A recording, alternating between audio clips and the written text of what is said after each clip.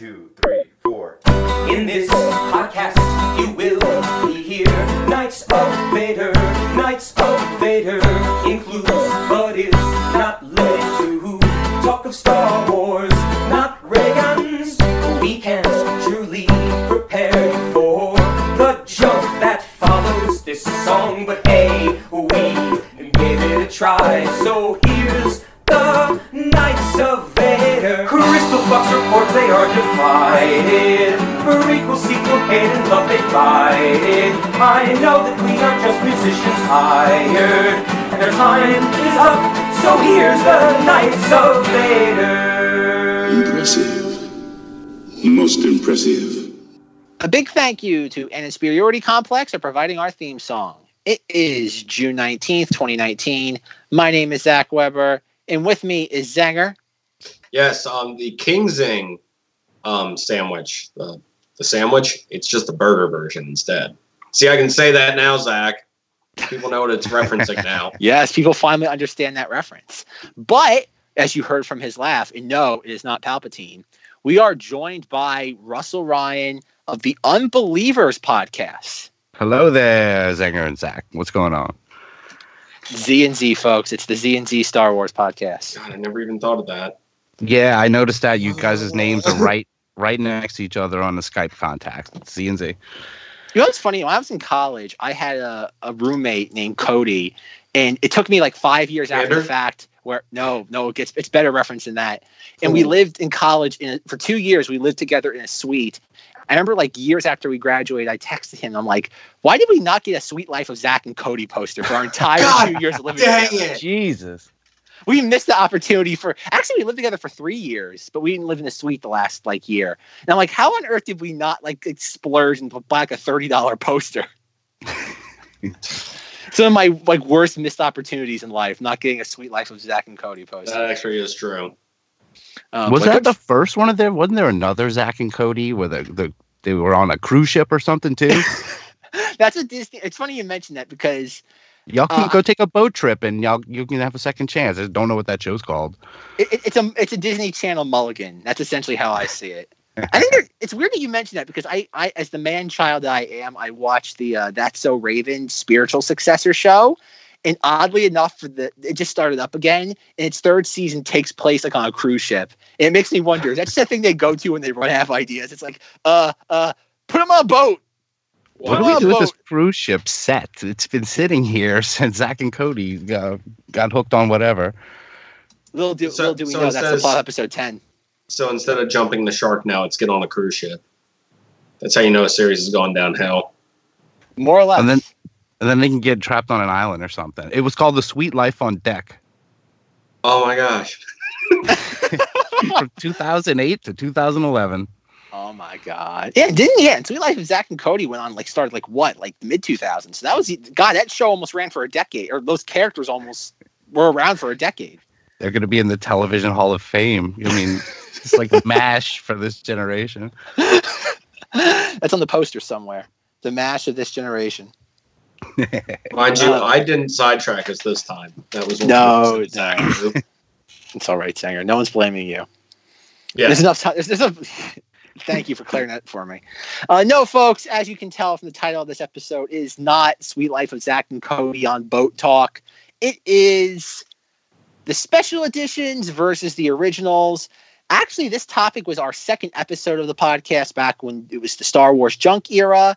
And this thing I want as a disclaimer, I've noticed lately that a lot of those original dozen episodes of the podcast back during the Star Wars junk era are getting a lot of views all of a sudden. And I have to kind of beg and plead with you. Please don't listen to those episodes. They're not very good. Just wait till Zinger gets there. Then listen. Yeah, exactly. That's about I think episode 12 or so. I arrived. Yeah, or no, you were basically kidnapped. You didn't arrive. You're kind of like the pizza delivery guy. You showed up to deliver a pizza, and we held you hostage for the next 2 years. The pizza's gone bad, yet my commentary remains. Your commentary is just as crisp and fresh as ever. He's too dangerous to be left on Zang This. Oh, this is going to be a great conversation. So this was the second at this topic. We kind of already discussed it, but this was when we really didn't know what we were doing as a podcast. We were just kind of we were thinking of controversial, edgy, hot button topics. But after about 2 years since then, and considering how so much has changed in the Star Wars universe, we figured let's delve into it. But at the same time, it wouldn't be right unless I made a topic about me. That sounds about right. Yes, and wait until so many times I say the phrase disenfranchised this episode. I'll keep it count. Every time I say the word disenfranchised, an angel gets its wings. Or it loses them. I haven't figured that out yet. Are you a space angel? There's another reference, folks. So many prequel references, and we're only like 5 minutes into this recording. God, are you an angel? I heard some Spice Miners talk. I don't know. Go on. I think I talked about it 2 weeks ago. This past weekend, or by the time you're hearing this, a week and a half later, I got to go see the original trilogy on a big screen, and it was quite the experience. If you're part of the Knights of Vader Facebook group, which I highly advise you join, because as Russ run away from it. I mean, join it. Yes. But as Russ can attest, if you actually comment in the Facebook group, there's a very real possibility that you will get to be on a Knights of Vader episode. All you have to do is say, I know some stuff. Hi, Zenger knows me. I'm on the show. Here we are. And I have a microphone. Yes. That's a big one. That's a big one. I'm not on my phone. But see, folks, it's just that easy. It's a trifecta. That's all you need. You need to know Zenger, know a little bit about Star Wars, and have a body temperature somewhere in the 90s. And I am not a filthy casual. We'll find out. Another hallmark of this podcast, folks, the term filthy casual. But yeah, so like I was saying in the Facebook group, I wrote about some highlights I had when I got to see the original trilogy. I had never seen it before on the big screen, so it was quite the experience. To get the most important question out of the way first, unfortunately, it was the 2011 Blu-ray cut. And I know this because it had the Obi-Wan moment on Tatooine when he frightens the Tusken Raiders away, where he makes the fantastic noise of "Whoa!" Oh, it's just it's wait, shrill. Do you mean this?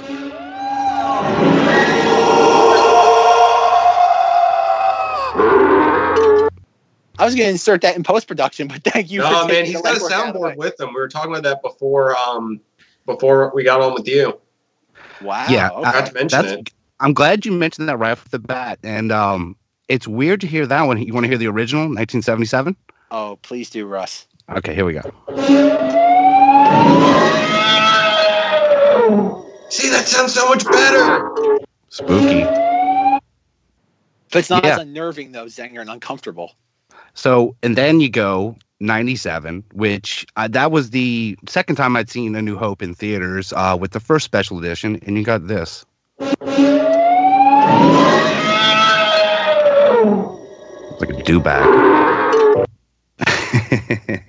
But okay, and I guess we should start off by saying that we're not, again, the special editions versus the original argument.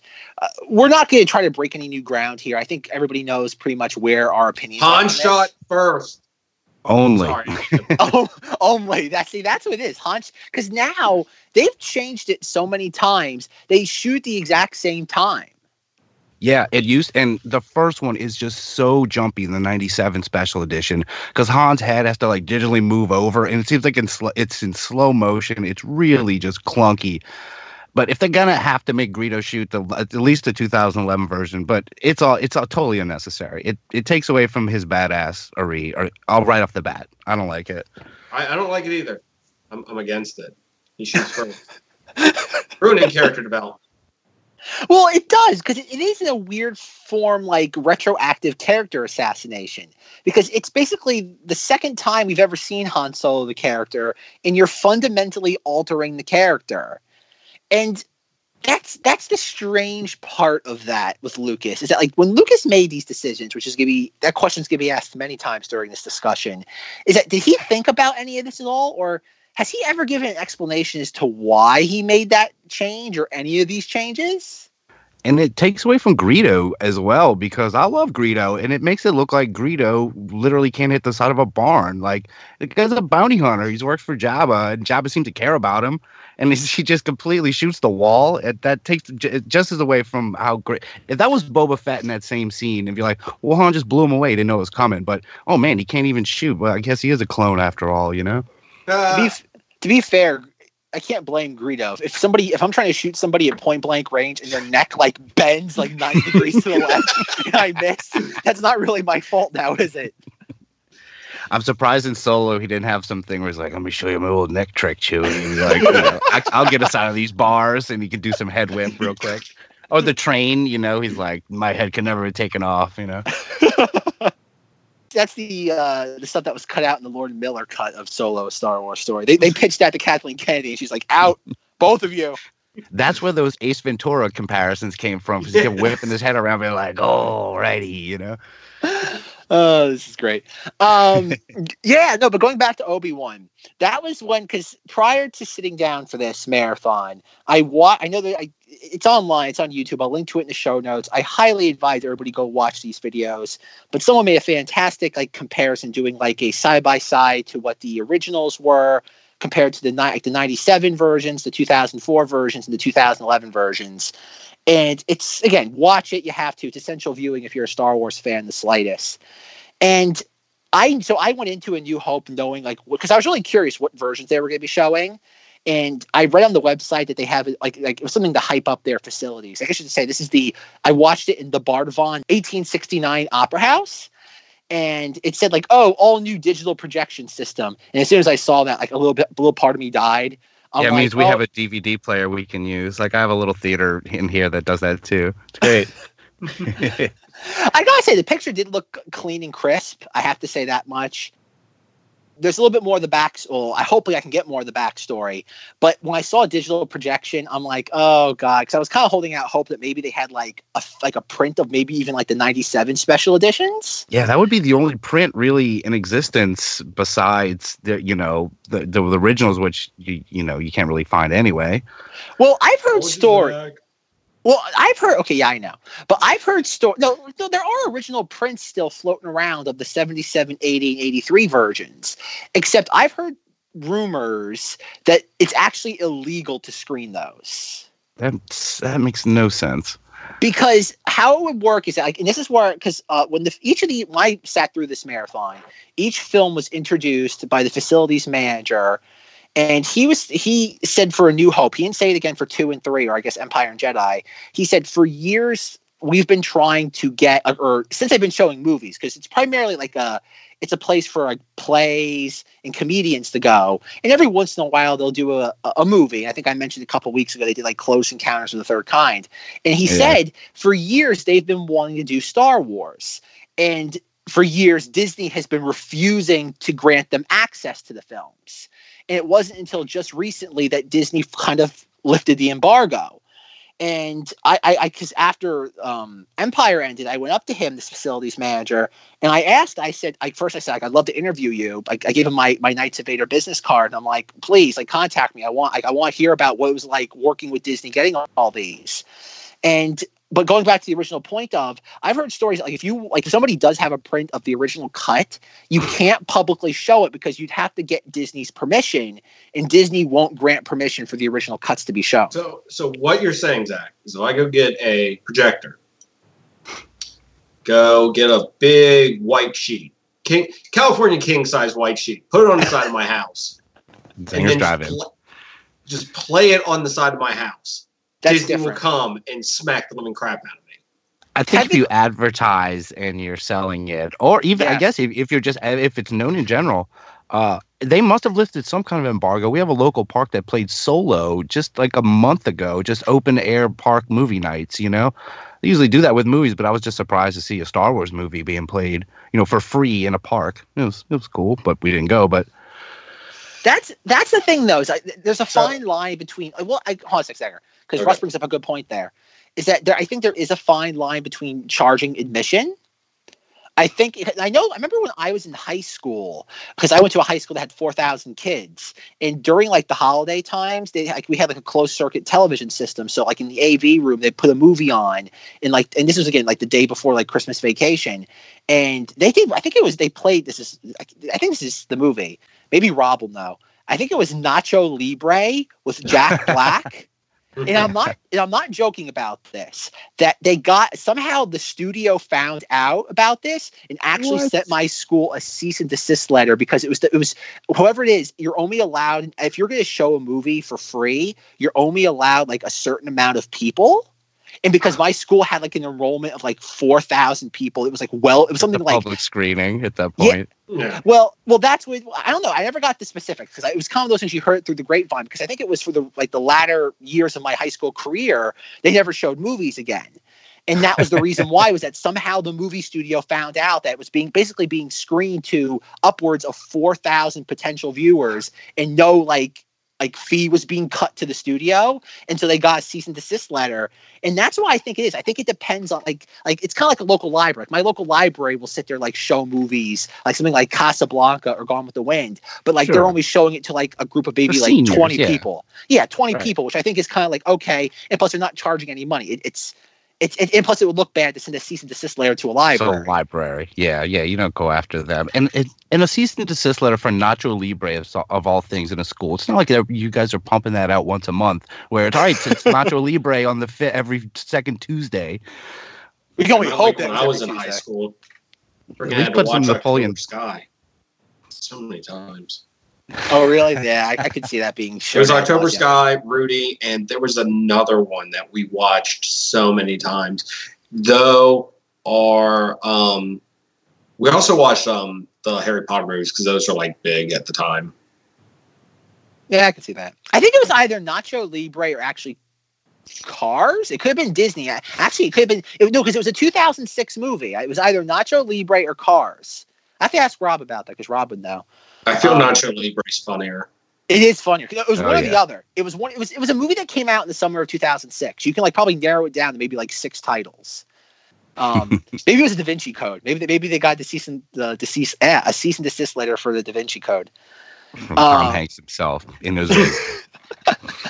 But no, getting back to Star Wars. But no, I've heard stories that like if you like, there are certain places I know like in Los Angeles to have the original prints, and it'll be like it'll be like a hush, like on the down low type screening, but they do exist still.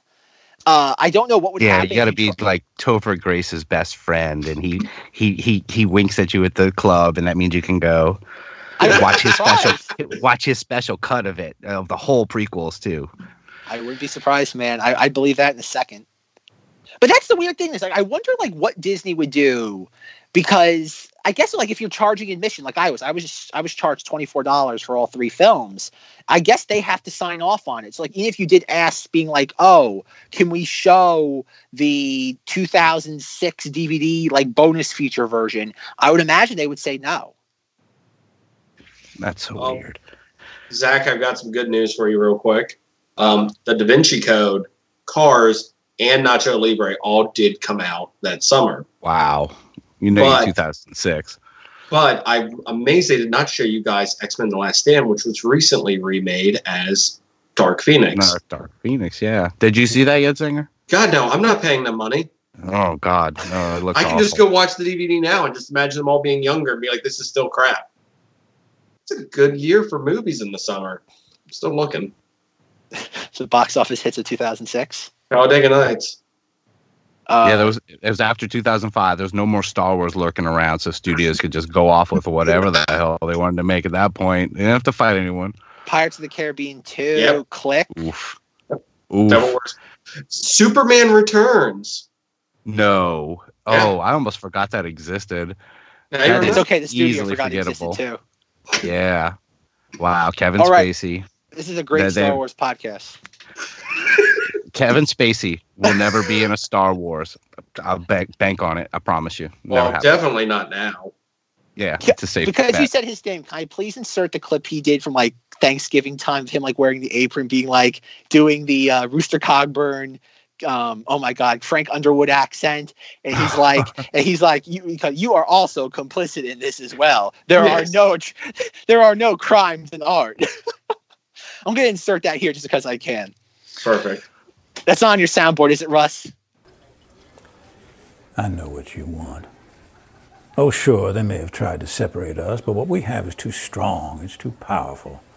I mean, after all, we shared everything, you and I. I told you my deepest, darkest secrets.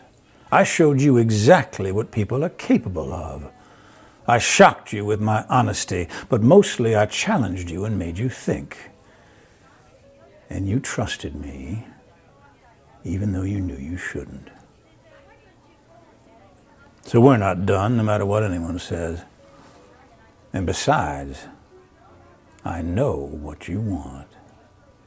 You want me back. Of course, some believed everything and had just been waiting with bated breath to hear me confess it all. They're just dying to have me declare that everything said is true and that I got what I deserved. Wouldn't that be easy if it was all so simple? Only you and I both know it's never that simple, not in politics and not in life.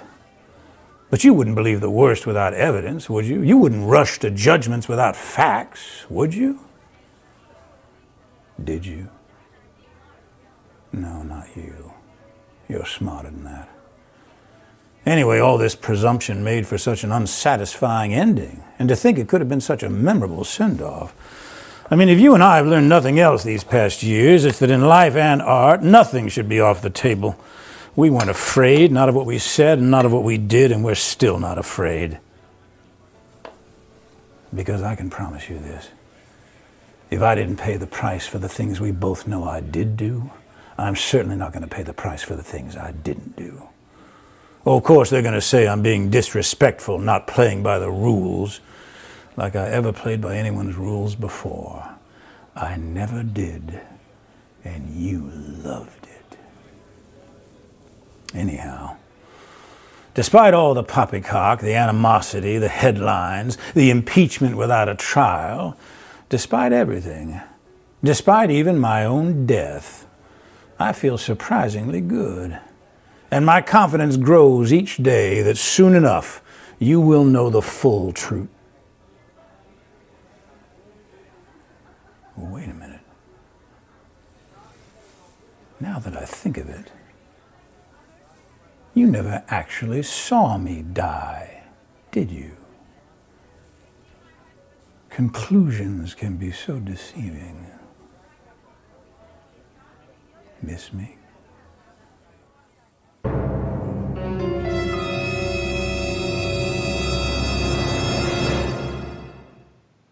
Okay, back to Star Wars. So I guess we should say, out of all these three special editions, is there any one, besides Han shot first, what is the most egregious atrocity that Lucas commits against these three films? Do you want me to go first? Because mine's going to involve a lot of yelling. Can you pick one from each movie also? Because I think there's at least one egregious thing in each one. Yeah, I can do that. Wait. Fair. Empire's perfect. No, I got one thing for it. There's two things I got one thing. But you go. What about A New Hope, Zanger? Okay. Aside from the shooting first thing, I'm just going to say this. And as time goes on, I agree with my friend Rob, not Zach's friend Rob, but my friend Rob, because he always used to complain about the special editions that you see Jabba in A New Hope. He's like, it ruins the character reveal later. And I'm like, Rob, you're just crazy. And as time goes on, I'm like, he's right. It ruins that character because you see him, and then you see him later, and it ruins this whole buildup of who's Jabba. Who's this guy after Han? It's like, no, they meet up, and they're all like, oh, you just killed one of my guys, buddy, whatever. Woo! And he looks really, really stupid, especially in 97. You know, I'm not even touching that, because I feel like that just goes without saying. That was one of those, and this is kind of the point of all of them, that when you originally tweaked these in 97, the special editions, it was a big deal. And when you go see it in the theater, it's great. You're like, Star Wars is back in the theater. Look at this new stuff. It's 97. You've never seen things like this. But in the back of my mind, I was always thinking, but this is just a special edition. Star Wars is still there. I didn't know I'd be sitting here in 2019 going, why can't I just the original? We didn't know at the time. We didn't. He warned us. I also, Zach, I'd like to put a little tag on this. We should also say one thing positive we like about each of them too. No. God dang it! No, definitely. I'll say positive. There's some I'll good say a stuff. positive There's some good thing. stuff. No, there's not. No, this is a cultural atrocity. You do not alter the past. You can let the past die, but you do not alter the past. But if we kill it, we can have it be reborn. No. Wait, I no find one's ever ironic really gone. now thinking about it that he keeps saying let the past die, but he's sitting there worshiping his grandfather's head. No, he's not. That's the thing. The Rise of Skywalker's going. Rise of Skywalker's going to cause us to completely reevaluate him as a character. Like I've said, man, I reevaluate the fact that I really enjoyed the CG Rebel fleet flying towards the Death Star. There, I snuck it in. Yeah, All right, they Sam. do a good job with ships and cleaning up speeders and the Falcon flying out. That's some good stuff. Yeah, it's good stuff. But it doesn't enhance anything though. Like it's like no one walked out of the theaters in 1977. So you know what? That was a great film. But you know what I needed? A shot of X-wings flying from like a green planet past the Rebel for the Death Star. They didn't know they had that option. And guess what? It didn't hurt anybody. Like, don't get me wrong. Like, cleaning up special effects isn't wrong. That I don't have a problem with. It's fundamentally altering sequences in the movie. Like, if you look at some of the stuff he did in these movies, he actually, like, rearranged edits. Like, he actually, like, cut scenes out. It's like, why? Like, he's like, it's kind of like going to Empire Strikes Back in, like, Cloud City. Like, I don't have a problem with him, like, changing, like, just, like, the opaque walls and making them transparent so you can see Cloud City. It's like, whatever. That doesn't harm the narrative of the You're film. skipping ahead. I know I'm skipping ahead. But, like, window dressing is not bad. Fundamentally altering scenes is bad. Because a lot of it doesn't make sense. Like, even, like, with... Go ahead. Don't think any of us are going to point out like the fundamentally altered scenes as something we'd like. I think it is cosmetic updates that are going to be all of our little. I like that. But I don't know how you can You think separate it's them, for though. people? You think it's for people who are just going to be coming on? Like, I mean, it's one thing to complain as a fan, a longtime fan, but if you're going to show kids this, I mean, the cleaned up ships do look a little better. I think if you showed the original trilogy to like a 4 or 5 year old, especially A New Hope, they might be, it might not grab them as much. That's the only thing I can think of, and long term for these. But that's such a slippery slope, though, because like, where do you draw the line? Because eventually you do the special editions, and it leads to Galaxy of Adventures, where you're retelling a perfect story. In anime. Yes, In but that's 2 minutes. 2 minutes, condensing the entire Star Wars saga into 120 seconds with YouTube ads. Perfect. But We like, even always so- wanted to know how Princess Leia's hair got braided. Now we know.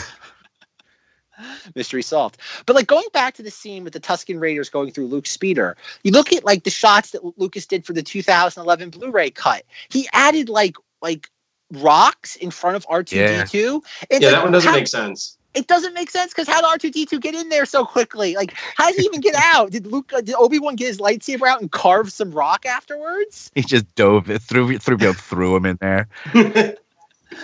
Like, that's what I mean, though. It's like, and also too, who watches Star Wars and it's like, you know what? I love this, but how did R2D2 not get seen by the Tusken Raiders? They just weren't paying attention. Thinking about that scene in particular, Lucas could have. I think for Lucas, he did show a little bit of restraint. Think about what he could have done to 3PO in that scene when he fell over. He could have had him like, do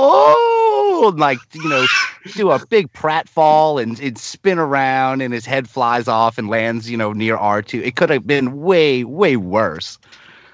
Now I kind of want to see that, actually.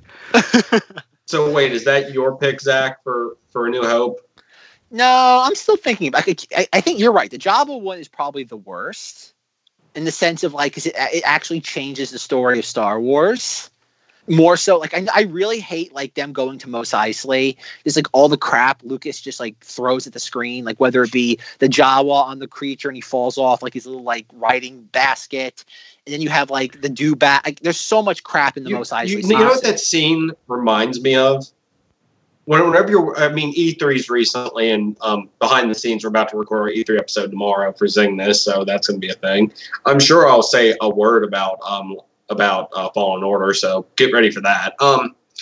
it seems like when they are showing how much tech they can put into a game, where it's like, look at all these NPCs and stuff we put in here, and it's just piles of just random crap that it's like, okay, cool. You put a ton of everything is on fire now. Everything. Yeah. See, look at how realistic all these characters are on fire. Now they're in the water.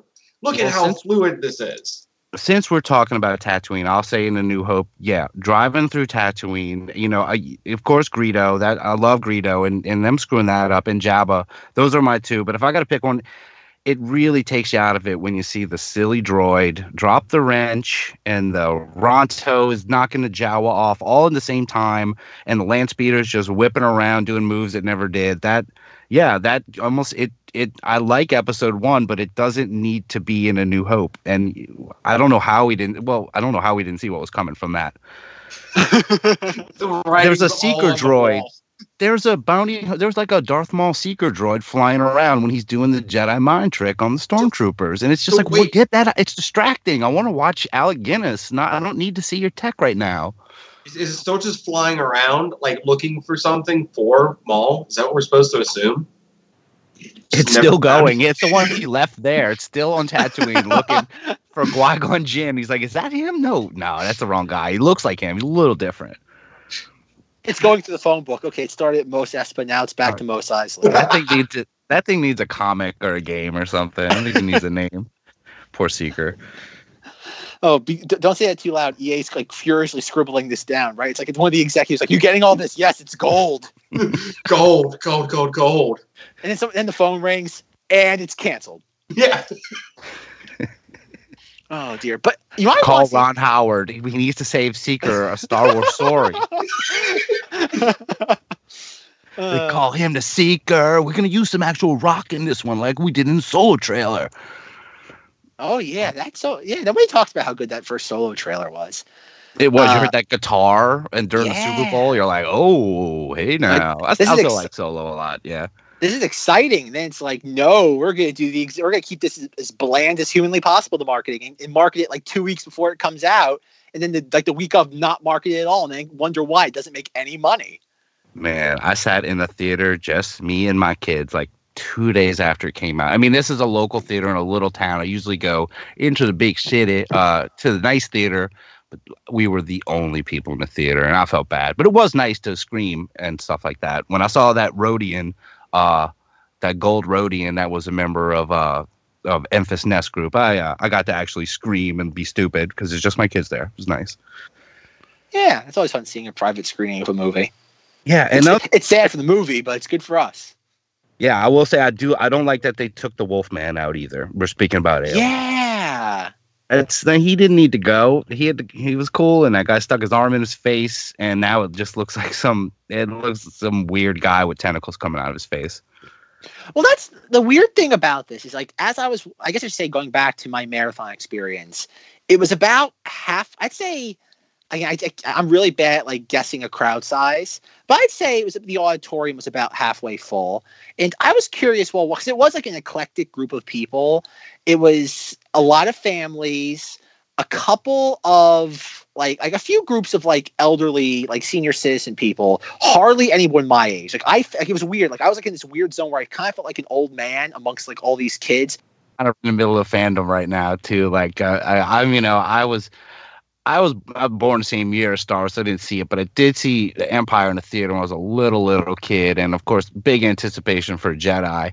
And you're like the prequel generation, and now like I have kids, their generations, these new movies. Even though my middle son, his favorite character is Anakin. I don't get it, but incarnation of Anakin. I guess Episode 2, Clone Wars era. He likes him as a good guy. That's all. That's all he accepts. He doesn't. He's like, yeah, he turned into Vader, but that's a trick or something. I still like Anakin. Anakin's cool. I'm like, okay. Interesting. Stanger's family's home. Stanger's family's Quinn's gonna give us a live reaction to any Star Wars stuff. Wait, do you like Star Wars? No. All right, Zenger, you're out. You're out, Zenger. Because Quinn, do you like Star Wars? No. And it's like off mic. It gets silent all of a sudden. Quinn, what did we say about Star Wars? And like turn the mic back on. I like Star Wars. We didn't hear that part of the conversation. Where Zenger has to sit to give his daughter the talk. You better like Star Wars or else in this household. You're out. And Porgs too. Oh, geez. But no, because Sandcrawler. I like the Sandcrawler is an RC vehicle, but again, I guess that's me though. But no, going back to like the audience, and I was kind of curious as I was watching A New Hope. Obviously, they play these in chronological order, and I'm like, how are people going to respond to this? Because in the intro that the manager gave, he's like, "Oh, these are the Lucas cuts," and like as part of the crowd, a couple people in the crowd started to boo. Well, that's the only cuts that exist. Disney hasn't taken a snip at anything, which is smart so far, since they're just making their own stuff. But yeah, go on. But yeah, no, you're right. And the thing though is that I'm like, oh, how are people going to respond to these? Like the changes? Because I would imagine most people who are paying $24 to see these movies on the big screen probably have some level of affinity for them. I think it's safe to say. And so I was waiting for like one of the more pronounced moments, like the Obi-Wan dragon yell, and I'm kind of waiting for someone to go like I don't know, blow a raspberry or go boo, something like that. And I went. Get your money's worth. Get every nickel out of you, Russ. No, but nothing happened. Like even like for all three films, because I know Empire kind of has the least visible changes. Like it has like not as okay. Let me rephrase that. It doesn't have the most abhorrent changes. And even when we get to like Return of the Jedi, and you have Jedi rocks instead of the Snai Stoodle song, I'm like, oh, someone has to definitely respond to this. And they did not respond at all. Even with like for Return of the Jedi, I should say, by the way, that like the people sitting next to me changed with each viewing because I had the same seat all three times. And like during like Jedi rocks, when like, oh God, what's his name? Zhao Yauza. And you see his like saliva on his teeth as he screams into the microphone or the camera. I'm like, when Ice Noodles' lips are coming right at you in the big screen. And I'm gonna figure, okay, the guy next to me definitely has to like roll his eyes and like make a comment. And I'm like, nothing. I'm like, nobody had any problems with the special edition changes. And I'm like, folks, why aren't we throwing tomatoes at the screen? Like, this is heresy. There's not a single Star Wars fan on this earth that will tell you Jedi Rocks is better than like Lepty Neck or whatever the Snice Noodle song is called. Yeah, he put his popcorn on his lap as soon as it started. You're like, whoa, I'm at the wrong screening of this. But no, I hate that too. I love the Lepty Neck, the original. And yeah, it's clunky. Slice Noodles kind of looks like crap in the old one. You can tell the strings are moving her arms up and down, but I mean, he went totally nuclear with that scene. And the guy who sings that, what's his name again? The little cockroach man. Now, yeah, I was about to say Little Cockroach. Now, I was always like, why are they adding a new guy? But then I went back and I'd watched that because there's that great Return of the Jedi making of documentary. And it used to play all the time. It played on HBO all the time in the 80s. And it used to come with the VHS copies. But I watched that again recently. And he is in the original. He's just... His puppet is so bad, he's stuck against the wall. He's like a puppet that can move around. He even talks some in the documentary, but he's just against the wall, and there's like a pole holding him up from behind, and they just move him up and down like they're Chewbacca on the Falcon. And Call back. Yeah, I guess so. Anything that goes up and down now is Chewie, which that sound, if you clip that, that's going to sound weird, but... Getting that from my soundboard. Yeah, I didn't, like I said, I was surprised by the crowd's reaction.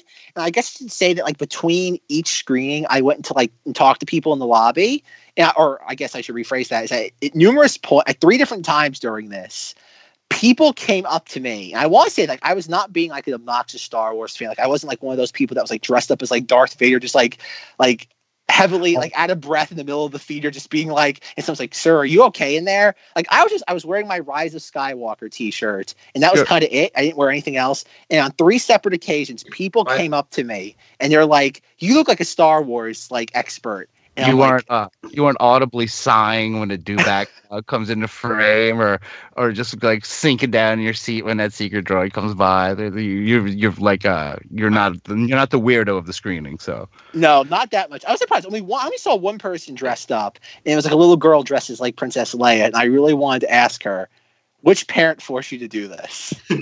what's Princess Leia's last name? Start grilling her. What's your dad's name? Who raised you? What show was he on? LA Law? Yeah, that's what I thought. Space Jimmy Spitz. Remember that name. Oh, that's rich. Yeah, like so. I guess I'd say, like I said, I talked to people, and I was asking some of them, and again, it was an older group of fans. And I said, like, oh, like why'd you come out to this? And they're like, oh, like I love Star Wars, like in the 70s and 80s. And I'm like, oh, what do you think of like the Disney era? And they're like, I've never seen those. Yeah, exactly. They said that. They're like, I've never seen any of the Disney movies. And I'm like, really? And they're like, yeah. And I'm like, okay, what do you think of the prequels? They're like, I saw episode 1, didn't like it. I never saw the other ones.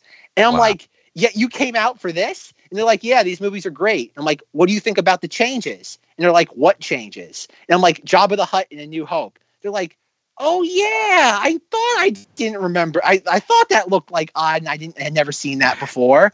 And I'm like, so like, did you only see these movies like in theaters in the 70s and 80s and just never see them again until now?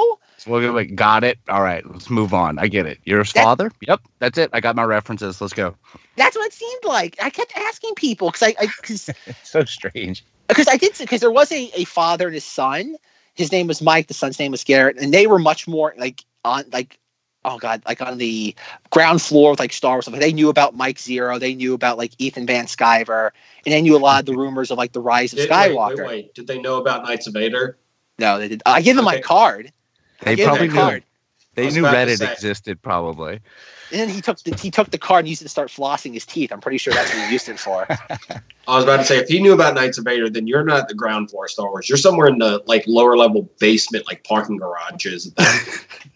I think amongst the super obsessed, and I can put all three of us in that that category, that we just kind of forget sometimes that it's stupid to say it again, but I mean 99% of the world are filthy casuals to us. They don't like, they're not obsessing over this and getting into every detail. So it is weird. When I went to see Endgame, I didn't think about it. But I'm sitting in a theater, and I live in a really weird rural Cajun town called Abbeville in Louisiana. I mean, it's I'm in the middle of nowhere out here, but we do have a little local theater. From you just saying everywhere. Abbeville. It feels like, and if you want to see what Abbeville looks like, anyone go see the Blob remake with Kevin Dillon. That's the little town I live in. I live a few blocks away from that. It was filmed. Anyway, but people in the theater, I heard when Endgame started, I heard a guy behind me, like a Cajun dude, go, and he saw the Disney logo and said, oh man, Disney got everything, I guess, huh? Like, he didn't. I was like, you don't know that Disney, you're at the last Avengers movie. You've just figuring this out now? They've made 20 of these things so far. Man, that guy's brain must be a shooting star. That was everything. Oh, but yeah, go on. Yeah, you're right. We're just not everywhere. That's the problem, I guess. We're not ubiquitous. That's the problem. I guess that's not, but. No, but that's a good point. That's interesting because, yes, the vast majority, I've said it numerous times on this podcast, Disney's not making these films for us. They're making them for the people who think about Star Wars twice a year. And every single time I like venture out of my little cave, or where you might live in the literal manifestation of Nowheresville, Russ. Oh, yeah. I always think I live it in a more like figurative sense. And when I do venture out of that little town in my mind, and I see people who basically be like, oh, I don't know anything about the context behind any of these movies. And I'm like, how can you like something or have a passion for something yet not want to know anything more about it beyond like the superficial level? Yeah, and like a Harley Quinn t-shirt or something, we're just like, yeah, not talking about Quinn, of course, sorry. But like, it is that level of like, people treat entertainment now, and I do blame things like Netflix, and I think Disney in a weird way is also culpable in this, or I guess the major movie studios, is that we treat entertainment now like fast food. Like, look at Endgame. Endgame was the biggest thing on the planet, like April 26th, and then like a month later, it was like, whatever. It's like the second highest grossing movie of all time. I know they're going to re-release it to get all the change out of the couch cushions, but it's like everybody makes fun of Avatar. Everyone's like, oh, Avatar's the highest grossing film of all time, yet it left no cultural like footprint. That must mean because it sucks. And I think we're kind of learning the wrong lessons as to why we don't remember Avatar. I don't think it's because Avatar sucks, which it does, but it's not for that reason everybody's forgotten it. The reason why we've forgotten it is that we live in a culture where it's nothing short of a miracle now if you get your 15 minutes of fame, and when you do, it's just that. You get 15 minutes and you're out the window. And I'd be willing to say 10 years from now, people are going to be laughing at Endgame for being so stupid. Like, nothing in that movie makes sense, as Zenger knows, when you think about it. Don't think about it. I was thinking about Avatar recently too, because they just announced that 3 through 7 are coming out, and the reason I don't remember Avatar is because I never saw it, and that's like the only. That's the only. I'm not like that. I if there's something big and it's actually good, I want to if it's got a huge world that you can get into, like Star Wars, like I want to get in every corner and know about it, like Endgame, like these big franchises. But I just looked at it. And I was like, I don't want to get into this. I just don't want to. I don't know why I took a stance against that. I think they passed Star Wars when they were in theaters like really fast. And I was like, oh, this is maybe I was way more like defensive of Star Wars. And what year did Avatar come out? 2009? 2009. Yep. Oh my God. I think yes, it passed I Phantom saw it on Menace New real Year's. fast, or Star Wars. Yeah, go on. No, I was about to say, I remember I saw it on New Year's, and you know what I remembered about that movie? I hit a deer on my way home, and I went, this is the greatest way to start out this year. To hit a deer and see a movie that is supposed to be like the changing point of my life. Apparently. That'd be the best Avatar story depression. possible. There was like a depression syndrome where people wish they could live on the planet, and it was actual like psychiatric condition that people went through, like Avatar withdrawal, when they realized they couldn't live in the 3D utopia of the blue. Not again. I don't want to go through it again. Don't bring it up. I'm just gonna make. I don't think it's gonna get past 3 movies. I think they're gonna do the second one, and they haven't come out in the Twitter age. I'm kind of glad that these are coming out. Maybe take a little heat off of Star Wars for a little bit. Let people focus some of that fucking Death Star tuned laser of online hate on something else for a little while. Like, give us a break. Take it onto that, and let's see to the 2 and 3 of that. Let's see how they do, and maybe it'll give us a little slack to move on to whatever's coming after Skywalker. I don't think we're ever going to get Avatar 2. I think Jimmy C is just going to be like, I'm working on it. Just keep the idea of it going around then. So, well, I keep saying every time that Jimmy C delays Avatar 2 from coming out, he promises 2 more sequels. Like, everybody forgets he like in 2010 he's like, oh, Avatar 2 and 3 are coming out in 2014, 15. Then when it hit 2015, he's like, nope, I'm gonna have it done by 2018 and 19. But I'm making Avatar 4 and 5 now. And every single time he misses a deadline, he creates 2 more sequels for it. I'm 85 years old and I'm writing 12 and 13 as we speak, and he's going to hinge on what happens in 2. Relax. It's underwater. Yeah, you have to write these underwater. It's the blue. The problem is my pen doesn't work underwater, so I had to invent a pen that writes underwater. 3 will be shot entirely on the Titanic. You have me. It's coming. Jump. Leave me alone. But first we had to figure out how to raise the Titanic, so we had to figure that out first. Action figures on sticks in front of his little pod. And these, let's see you do it. Let's see you do it. Really, I'm on the Titanic. God bless Jimmy C. Maybe, oh God, so many Jimmy C stories. Okay, favorite Jimmy C story. He has a hat that he wears when he's filming a movie that says HMFIC on it for head mother effer in charge. Oh. He actually has it. There's pictures of it. He wears it. That was probably ironic for the first hour he wore it 20 years ago, and he's just been riding it. Remember, guys? Remember this? The hat is still got it, baby. He's just never taken it off since. Remember T2? Remember we all believed again? Yeah, we remember T2. Can we go on? He just has some poor intern that has to hang out with him and just go, yeah, I remember that. Okay, yes, then write Terminator 5. It's easy. You saw it. Do it. Poor Tim The Machines Rise. Cameron O. Oh, boy. Okay, Star Wars. Will Cameron ever direct a Star Wars? No. Moving on. Oh, man. James Cameron's Star Wars film. It's all in the Gungan City. and the blue people are in the same universe. What? All right, so do we want to move on to Empire or anything else about A New Hope that bothers anyone? I mean, I'm not going to sit here and critique every little thing, but yeah, the Jabba and the Shape First thing are my biggest gripes. All right, before we go on, one thing. What about the rings when the planets blow up? Good addition or bad? Because that's really the last change to any of this. I mean, I don't see planets blow up that often, so yeah, they're not just they don't just look like a sparkler went out with a few ashes flying around. So it makes it more iconic, if that makes any sense. It makes it something to where, like, if you see it explode, like you're like, oh, that's from a Star Wars movie.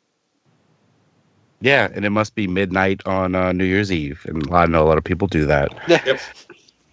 Well, I think I don't like the ring because that's well, the thing too is like it brings up an interesting argument about like the cultural significance of the changes, because if you look at like Star Wars in 1978, that year's Academy Awards won like a handful of Oscars, and one of them editing. Well, okay. There's one day there's gonna be an episode of this podcast devoted to Marsha Lucas and the untold legacy that she has on like shaping Star Wars. But that's a conversation for another day, because Lucas is kind of done, much like David Prowse. Lucas has kind of smothered her name and importance in the Star Wars saga. Yeah.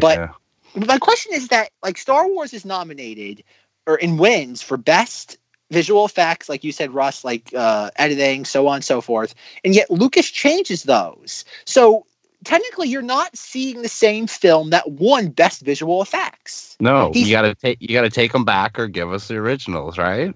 Exactly. Like you are fundamentally altering something that's part of the culture. And I'm not saying that as a Star Wars fan. I'm saying that as a cinephile, a lover of film. Something won a prestigious award for a very specific layer of it. And he fundamentally altered it after the fact. So in a weird way, they should disqualify or even like take away the awards and the recognition from it. I don't know. I know nobody cares, but I think they won best costume design. Like Lucas should just put in their face and put that Jabba in like a pimp suit and like with a big hat and a feather and be like, yeah, best costume design Oscar, look right there. Like he could have dressed people ridiculous and just thrown them in at any time. Well, that would have been awesome. That's a special Jabba with a beanie on it, with like a propeller beanie. You know, you just put anything in there and be like, yeah, that was the best costumes of the year. All right, Empire. No, wait. There's one more I think is an interesting change in A New Hope. Is that during the like what would you call it, on the Death Star with Leia and Luke, and you have the chasm, and when Luke hands Leia the blaster, the sound of the blaster changes between the original cut, the 97 cut, or no, I forget which one it is. It's the blaster sound changes. Like it starts at one point, it makes like a shotgun sound. Yeah, and they changed that background too. I think that's called like the tunnel of light or tunnel of something. And they've changed it to give it a lot more depth behind her too. Like you can see way down that tube they're on in the detention center. Oh, I'm not even talking about that. Oh, I thought you were talking about when Leia's shooting down the hallway at the this is the crossing the chasm with her and Luke. Oh, okay. Because when you say chasm, I'm thinking of the long tunnel. Never mind. Oh, sorry about that. I guess I should have been more clear. But no, like if you look at that sequence and the sound that the blaster makes when Luke hands it to her or when she fires it, it's like it has a very shotgunny sound to it, like a real world like shotgun sound. And it wasn't there for the original release. It's only present in the 97 cut because in 2004 he changed it back. That's the weird thing. Like he did so many things with the 97 version that he would later change back. I know a couple weeks ago I talked about the Empire Strikes Back thing where Luke falls like, let's go. In 97, he goes, ah! Like he changed it back. And it's like, why make a change that 7 years later that you go back on? What's the point? He's like, it was stupid. Take it out. Make him wonder. But like, it makes you wonder though that, like, what was his thought process for this? Because like another sequence that's fascinating in New Hope is that you have Biggs Darklighter during the the prelude to the attack on the Death Star. Yeah, Biggs. I remember when I watched like A New Hope for the first time when I was a kid, or not the first time, but like the first few times. And I know like a couple times Luke's like, Biggs, where are you? And it's like, and then like Luke gets sad when Biggs gets blown up. And always like, who's that? Who cares? Biggs. Who's Biggs? Shut up. He's got a stupid mustache. But it's a callback from the beginning. He's like, oh, Biggs was right. I'll never get out of here. But that's what I mean though. But like then in the special editions, Lucas adds a lot of the big scenes of the Rebel base back into the film. Yeah, he might as well have added in the stuff with Cammy and them calling him Wormy and that goofy hat too, because that had more Biggs. If we want more Biggs, just put it all in. But that's my question though. I want a shirt that says more Biggs. And Biggs had a cape. Biggs had a cape in the beginning. Biggs had a cape, but then they figured out there's only one man that needs a cape in this. Well, two technically, but only one man that has a half cape. Well, no, we would have had one good, one bad, and one neutral Lando because we didn't really know. So we've been like, all right, good capes, bad capes, neutral capes, and robes. Those don't count. Only plastic capes on old toys. But I have to ask though, like, why does Lucas why are some things he puts in here? Because some of these things are put in here and not necessary. Yet other ones, I get it. The stuff in Tashi Station slows the film down. I get that. But why did he telling me that going and getting power converters slows down the film? You mean not him? At all. Fredwell slows down the film. But why did he cut something like Luke on his binoculars looking up and seeing the space battle? That seems like something nowadays, or by nowadays I mean 20 years ago, Lucas would have very easily put back into the film. Why is that? Why has that never been incorporated to any of these versions? I think his wife was just that floppy hat is really, you cannot have your hero wear that hat. That's not what we're doing here, because he never wears that in the film. But all of those scenes, he's wearing that Gilligan's Island fisherman's hat.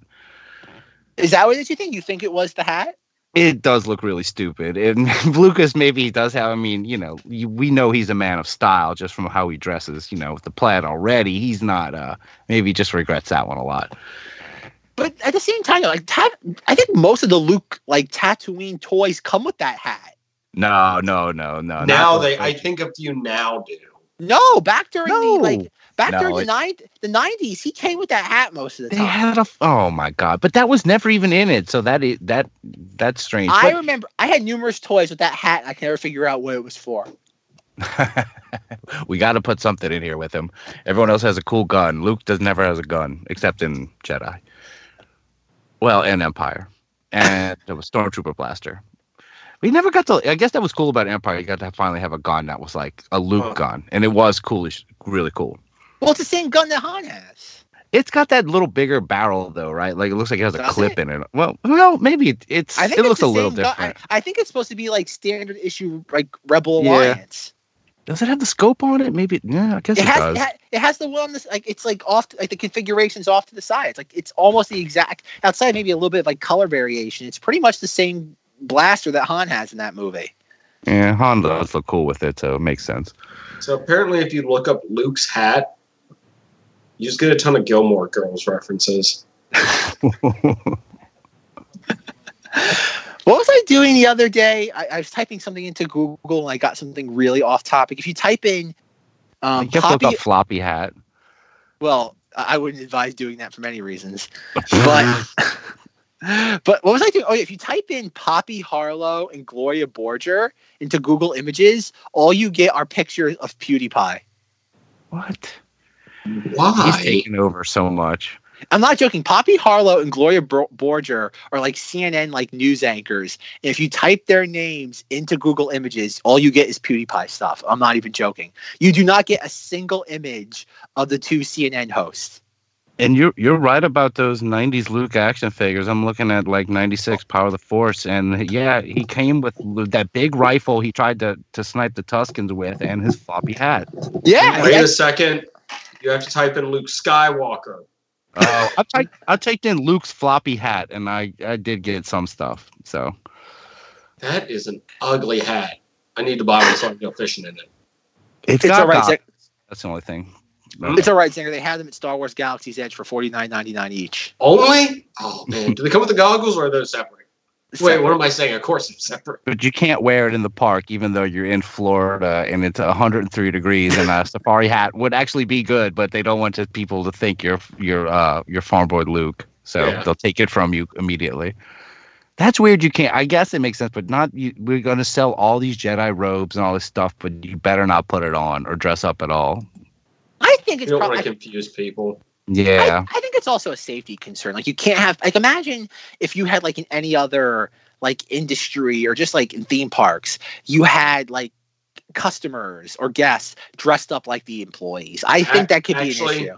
And Here's with the kids great around, I'm Obi-Wan Kenobi, boy. Let's go in the men's room right quick. And okay, Obi-Wan, we're going to take some selfies. Yes.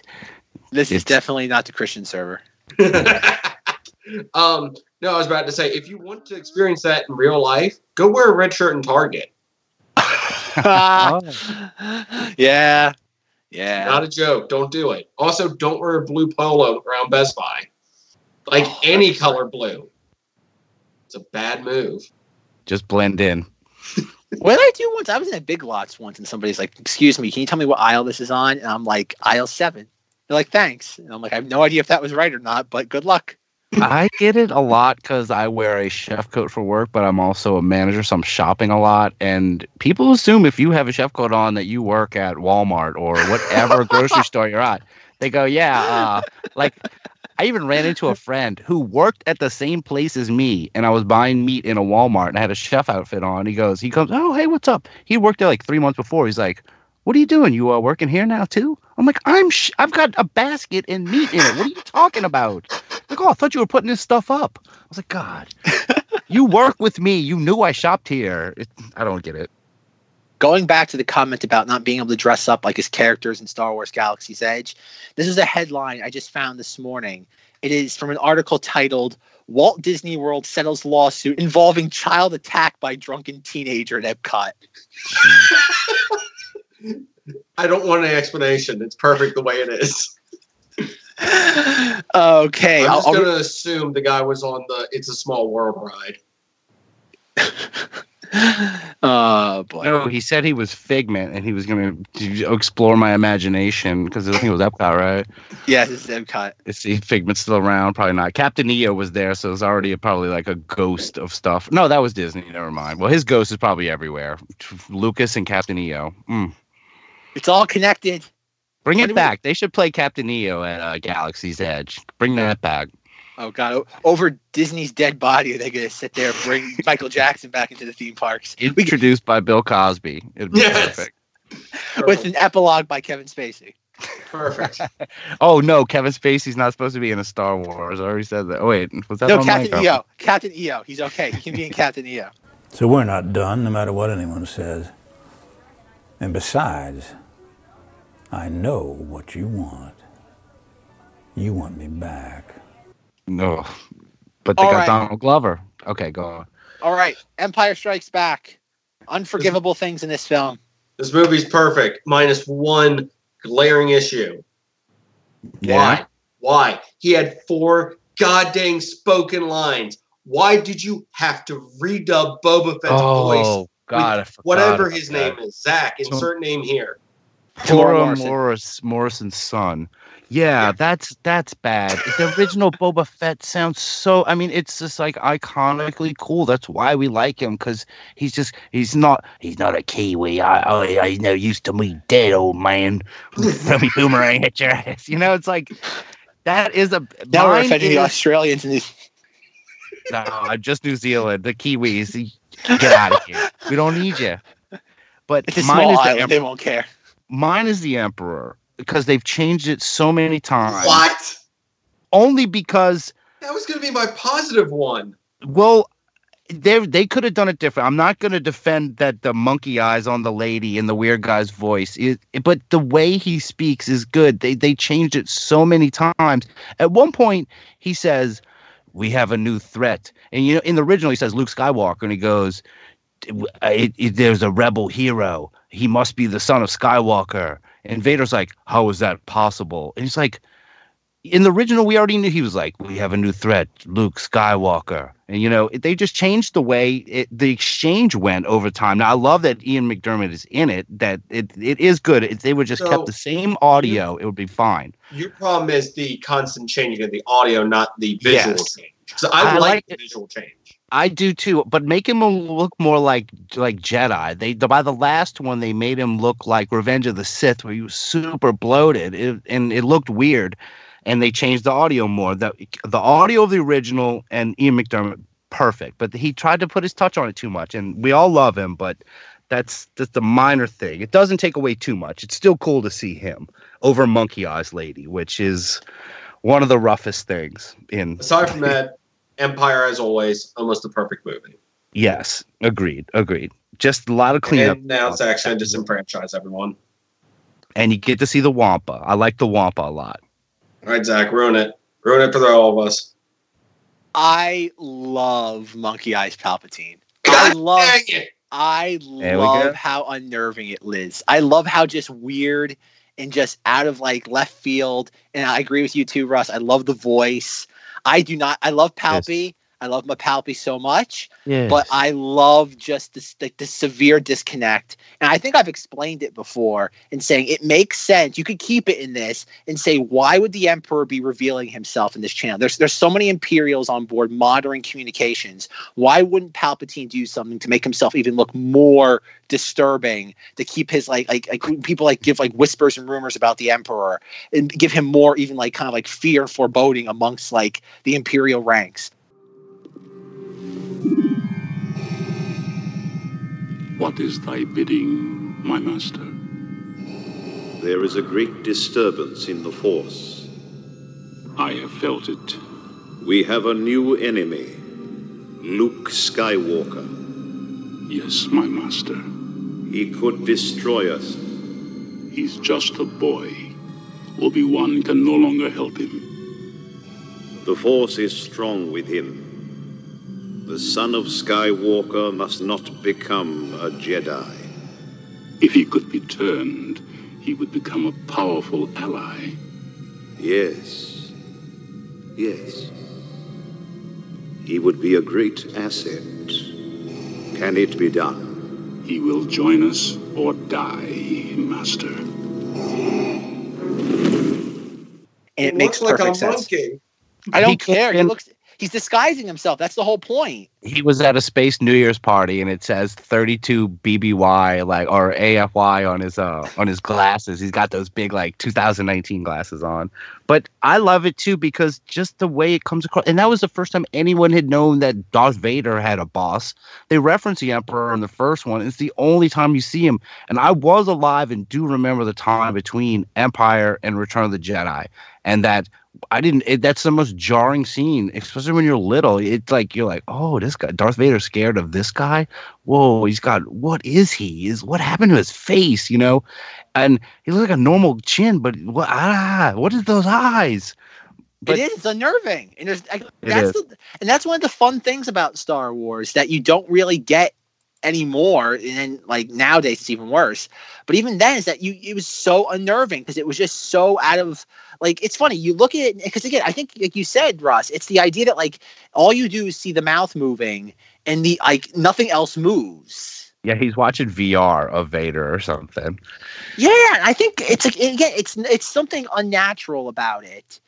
And it plays to the strengths of what's going on. That'd be another one that'd be fun to see. Again, it's one of those things where you might not notice it, but your brain did. It's subliminal in a weird way. Now there's in between versions too, where because every release, 97, they put Ian McDermott, but it didn't look like the prequels. And they did 2004, and they made him look but that was pre-Revenge of the Sith. That was for the DVDs. And then was it 2011? They were just now we can just stay in the makeup. As soon as Revenge of the Sith was stopped filming, he's like, all right, let's do this scene. You got all the makeup on, go for it. I really enjoy how your Lucas goes to Kermit. Yeah, now easily. Very easily Kermit. It goes to Kermit, or it goes to Ray Romano. Is that the guy? No. No, Greedo didn't shoot. No, he missed. No. Oh man. So I guess we both got ours out, Zach. What? I already said that. I said the Emperor. The thing that you hated the most? Well, the thing I hate the Hated most. the change, yeah. I also, and I agree with you, Zanger. The other thing I hate the most too. There's two things I hate them. Like I said, I think Empire has the least amount of changes, but it probably has the most egregious. In that, I also hate the fact that they changed Boba Fett's voice. I love the original voice. It's like, what if he doesn't survive? He's worth a lot to me. And it's like, oh, I start like rubbing my chest during those moments. I'm like, this is so perfect. No disintegrations.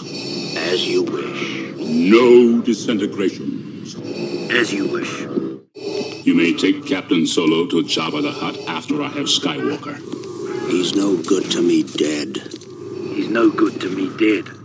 What if he doesn't survive? He's worth a lot to me. What if he doesn't survive? He's worth a lot to me. Put Captain Solo in the cargo hold.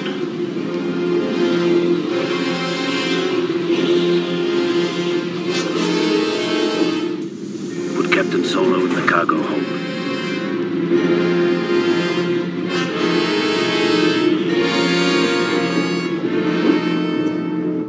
Glad you brought that up, Singer, because that is bad. That's even worse than the Emperor because it's so fun. You're right; it's fundamental to what everyone thought of when you finally just hear him.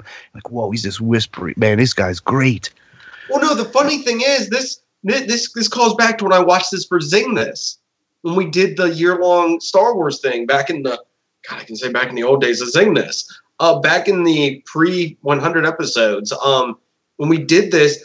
I actually noticed something was off and I couldn't put my finger on it when I watched Empire. And then I just noticed that was a change. And I'm like, you got to be kidding me. And I went back and watched that scene again. And I'm like, it is that guy's voice.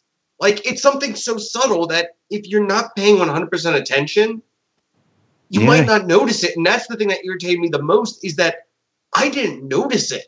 But it's easy to take, because you can always take the fan side of it and say, well, he fixed continuity because he's Jango Fett's son. Care. I know. No, I don't either. But that's one of those things where like, well, you should have just made Jango Fett sound cooler then. Why did he have to be that guy? Because you were filming there. There's a way to have our cake and eat it too with this. What you can do, you can keep Boba Fett being Jango Fett's son. But what you can say is that because Boba Fett does not want everybody knowing that that's who he is, you could say he's using a voice modulator. That's all you got to do. Why doesn't he just do that to begin with?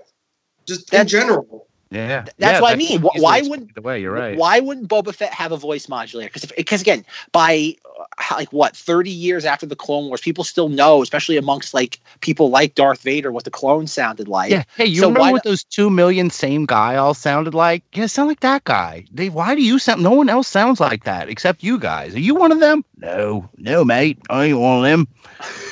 You are. You're like a perfect one. You're unaltered, aren't you? You're young. No, mate. Well, look at me. Take the helmet off. Do you look like that guy? The guy from the that other movie? We know. Come on. Island of Dr. Moreau. You're the dog, right? Yeah, man. John Frankenheimer, Island of Dr. Moreau reference. Yeah. Oh, man. Someone got... Yeah, deep cut. Someone just yelled bingo on their bingo card for weird, obscure Knights of Vader movie references. There you go. But yeah, I agree. Those are the two, like those make me angry. Like, don't get me wrong, I love the Snice Noodle song. I really do. And there's some things like the Han shooting first, the Obi-Wan Kenobi yell. But those are the two things that make me the most angry. Because I think those like help carve out Empire's identity all the further, and it's just another example of Lucas trying to like homogenize Star Wars and make it like everything else. And it's one of those things that's so easy to slip in and go, oh yeah, I forgot this is the greatest movie ever made, and just those little moments just remind you, go, oh yeah, the other stuff. But we're still in this. He didn't touch Yoda. He didn't do anything with Luke on Dagobah. He didn't change the carbon freezing segment. A lot of that stuff. especially the lightsaber battle. He could have done something with that. He didn't.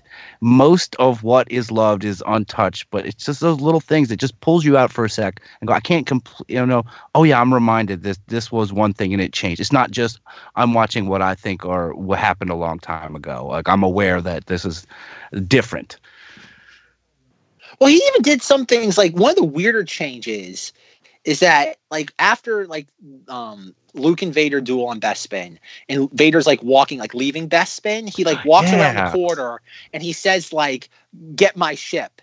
Then they changed it to, and it's just that there's really not that much of like a musical sting. But then in the 2004 version, he's like, prepare my Star Destroyer for my arrival. Yes. And it's like, we know you have one there. We know how you got here. Yeah, we knew what the ship was. But the thing about this, like, that's a change that I think kind of works, like in the sense like it works. But why bother? It's like, was anybody, when Lucas was editing, or not editing, because he wasn't really, it's funny, Lucas, I'm not sure if it's official, but it's always been understood that Empire is Lucas's least favorite Star Wars film. Yeah, because he didn't do anything for it. He was worried about Indiana Jones or something. Everyone loves it. Well, it's also well, he was also very hands-off because he didn't want to interfere with Irving Kershner. Irving Kershner was his mentor, and so he really didn't feel like on a psychological level that he could tell his mentor what he could and could not do with the film. So he was relatively hands-off with it. That's and I think that on for the next one. It's like, give me a TV guy. I'll just tell him what to do. And that's actually what he did. Okay. Yeah, true. Zenger's eating up this Kermit the Frog impersonation of It's Lucas. getting weirder too, yeah. See, I just love, because I know my accents drift every now and then, but I'm just watching this one happen like in real time, so it's just awesome. Oh, and it's Russ skidding. is playing it's into it. Skidding. I'm definitely not turning it into the skid at this point. I want on record, folks, if you want to be in the Knights of Vader podcast, you need to have a microphone, a semi-introductory level of Star Wars knowledge, and you have to do at least one George Lucas impersonation. Those are the rules now, too. You're not allowed on unless you do a George Lucas impersonation throughout the episode. And that's definitely a vague category of what counts as an impression, because apparently just doing Ray Romano works. It's like poetry. It rhymes.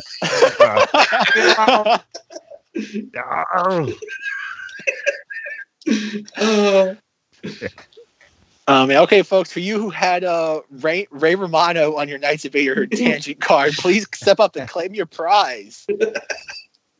All right. But yeah. So if we do Return of the Jedi, why didn't they just put that Luke lightsaber scene in? It's super cool. Okay. All right. It's been a good one. I'm gonna say something before we do Return of the Jedi. I am putting I'm putting you don't talk about it to the Snoodles, the Jedi Rock thing. We get it. We've already discussed it. We can move on to other stuff. That's fine.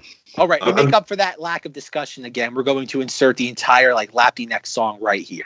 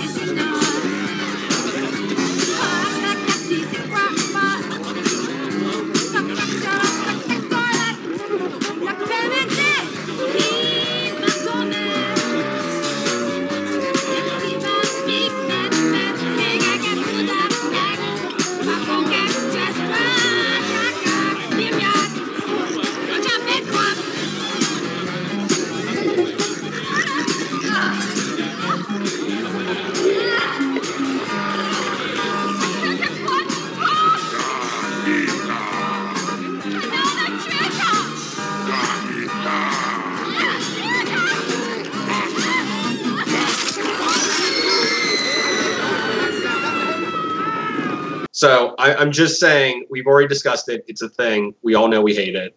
Moving on. So what's the second thing you hate the most in this? Oh, I want to go first because my complaint is something that Lucas didn't change. I'm going to throw everybody a curveball. Is that Boba Fett flying around and Luke not kicking that guy? No, not that. No, not that. No, there's two. I noticed this. I've noticed this for a while, but it really didn't genuinely start to piss me off until as I was rewatching this for my marathon the other day, that there's two shots in this where the shots of Boba Fett are flipped and his antenna or his rangefinder is on the left side of his helmet and not the right side. You know what? Thinking about it, this is totally a Zach thing to complain about. So this is on brand. Because Lucas has spent so much, it caught accordingly, rumors and whatnot. Lucas spent $1 million on the Jedi Rock sequence, yet he could not fix a shot of the rangefinder. It's not even like it's wrong. It's that when they were editing it, they picked the.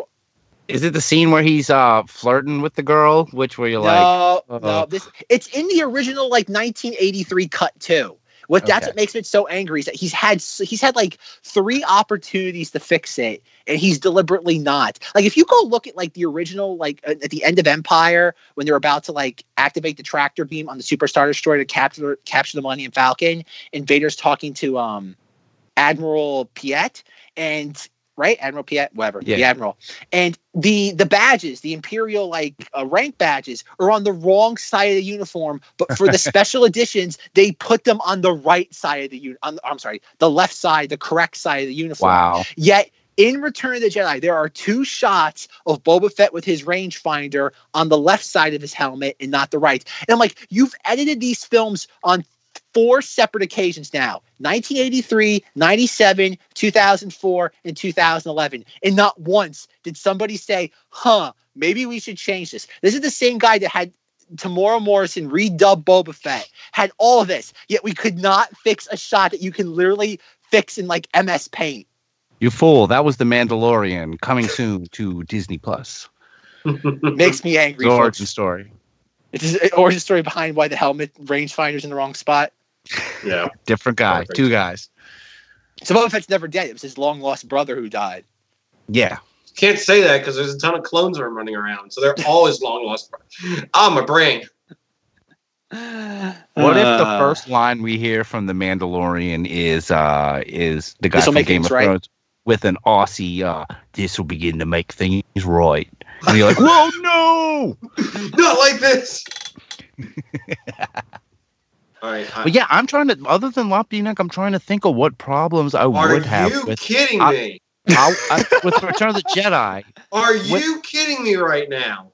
There's a lot of low-hanging I know there's, I'd say the Ewoks blinking really took me out of it on the Blu-ray, but that's a smaller one. Well, what do you got? Well, what's the one that's really egregious? Hayden goddamn Christensen being in there. Oh, God yes. freaking dang it. Why?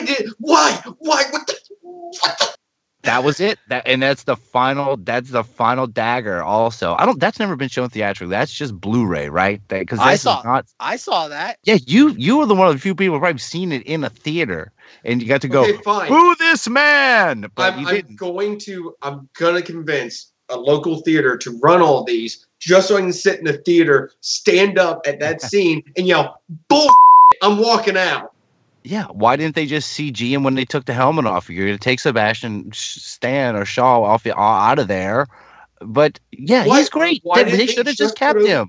Kenobi as I can't remember his name right now. Yeah, Ewan McGregor. And why not have CG Yoda in there? Why not throw Qui-Gon in there and everybody? Why not throw Padme?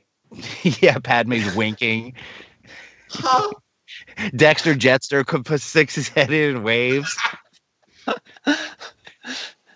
Is that the Ronto? You can have all kind of stuff. Yeah, that'd be great. Why?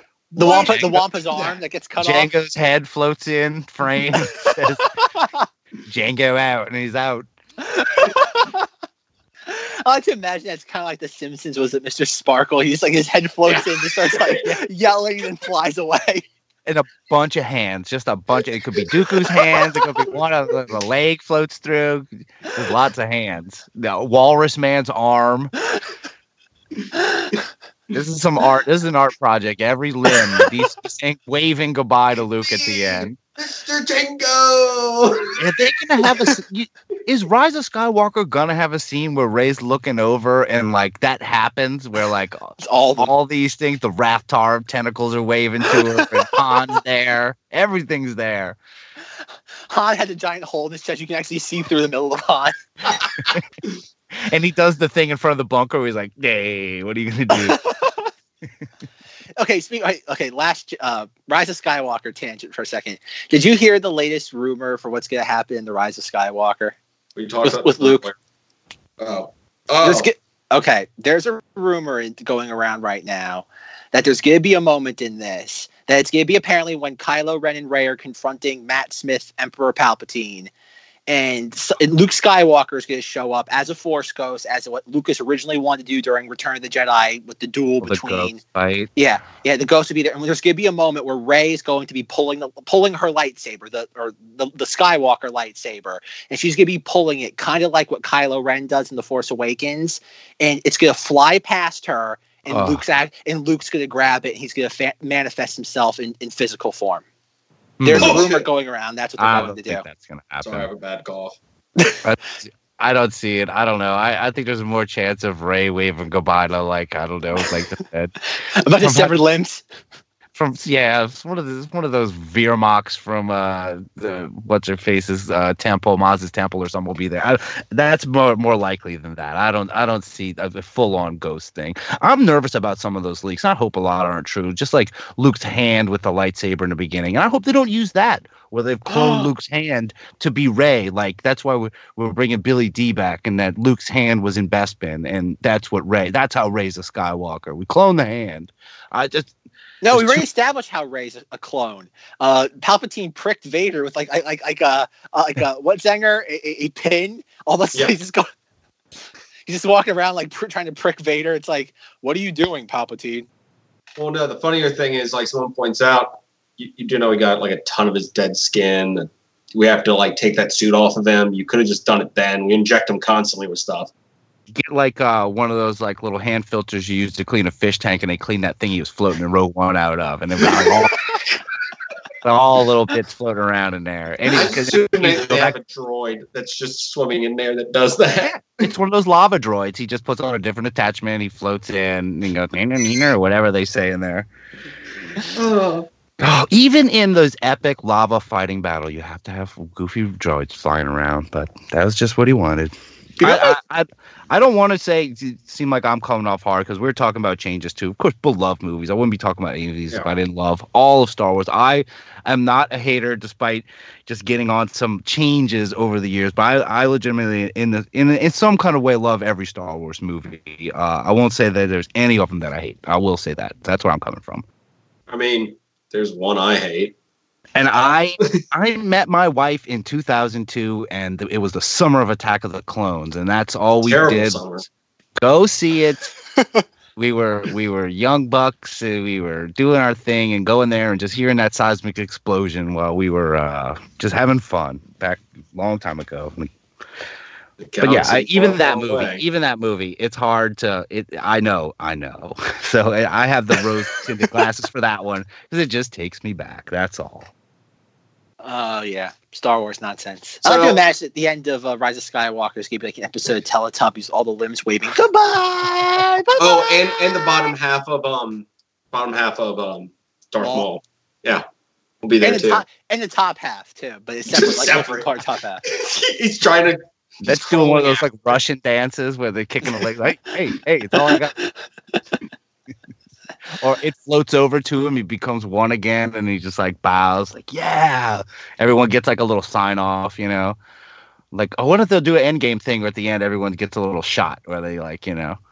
Like, or it's like an 80s movie where they're like, they'll play the music and do a freeze frame on Finn, and you know. Finn went on to die in an alcohol-related shipping accident. Not his fault. Like they did that. George Lucas did that in American Graffiti. Oh yeah.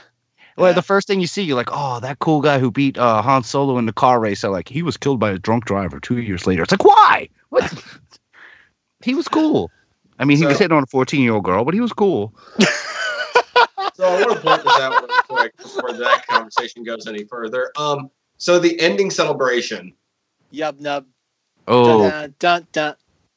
So what's everyone's thoughts on that and the numerous iterations to that of adding scenes such as Naboo, Coruscant, the Jedi temples at Coruscant. Tatooine again. That's it. But I think at the time you still thought that was it. You were going to get the prequels, and you were going to get that, and that is the end of Star Wars. So I give it to him to be like, all right, I just want to wrap this whole thing at the very end.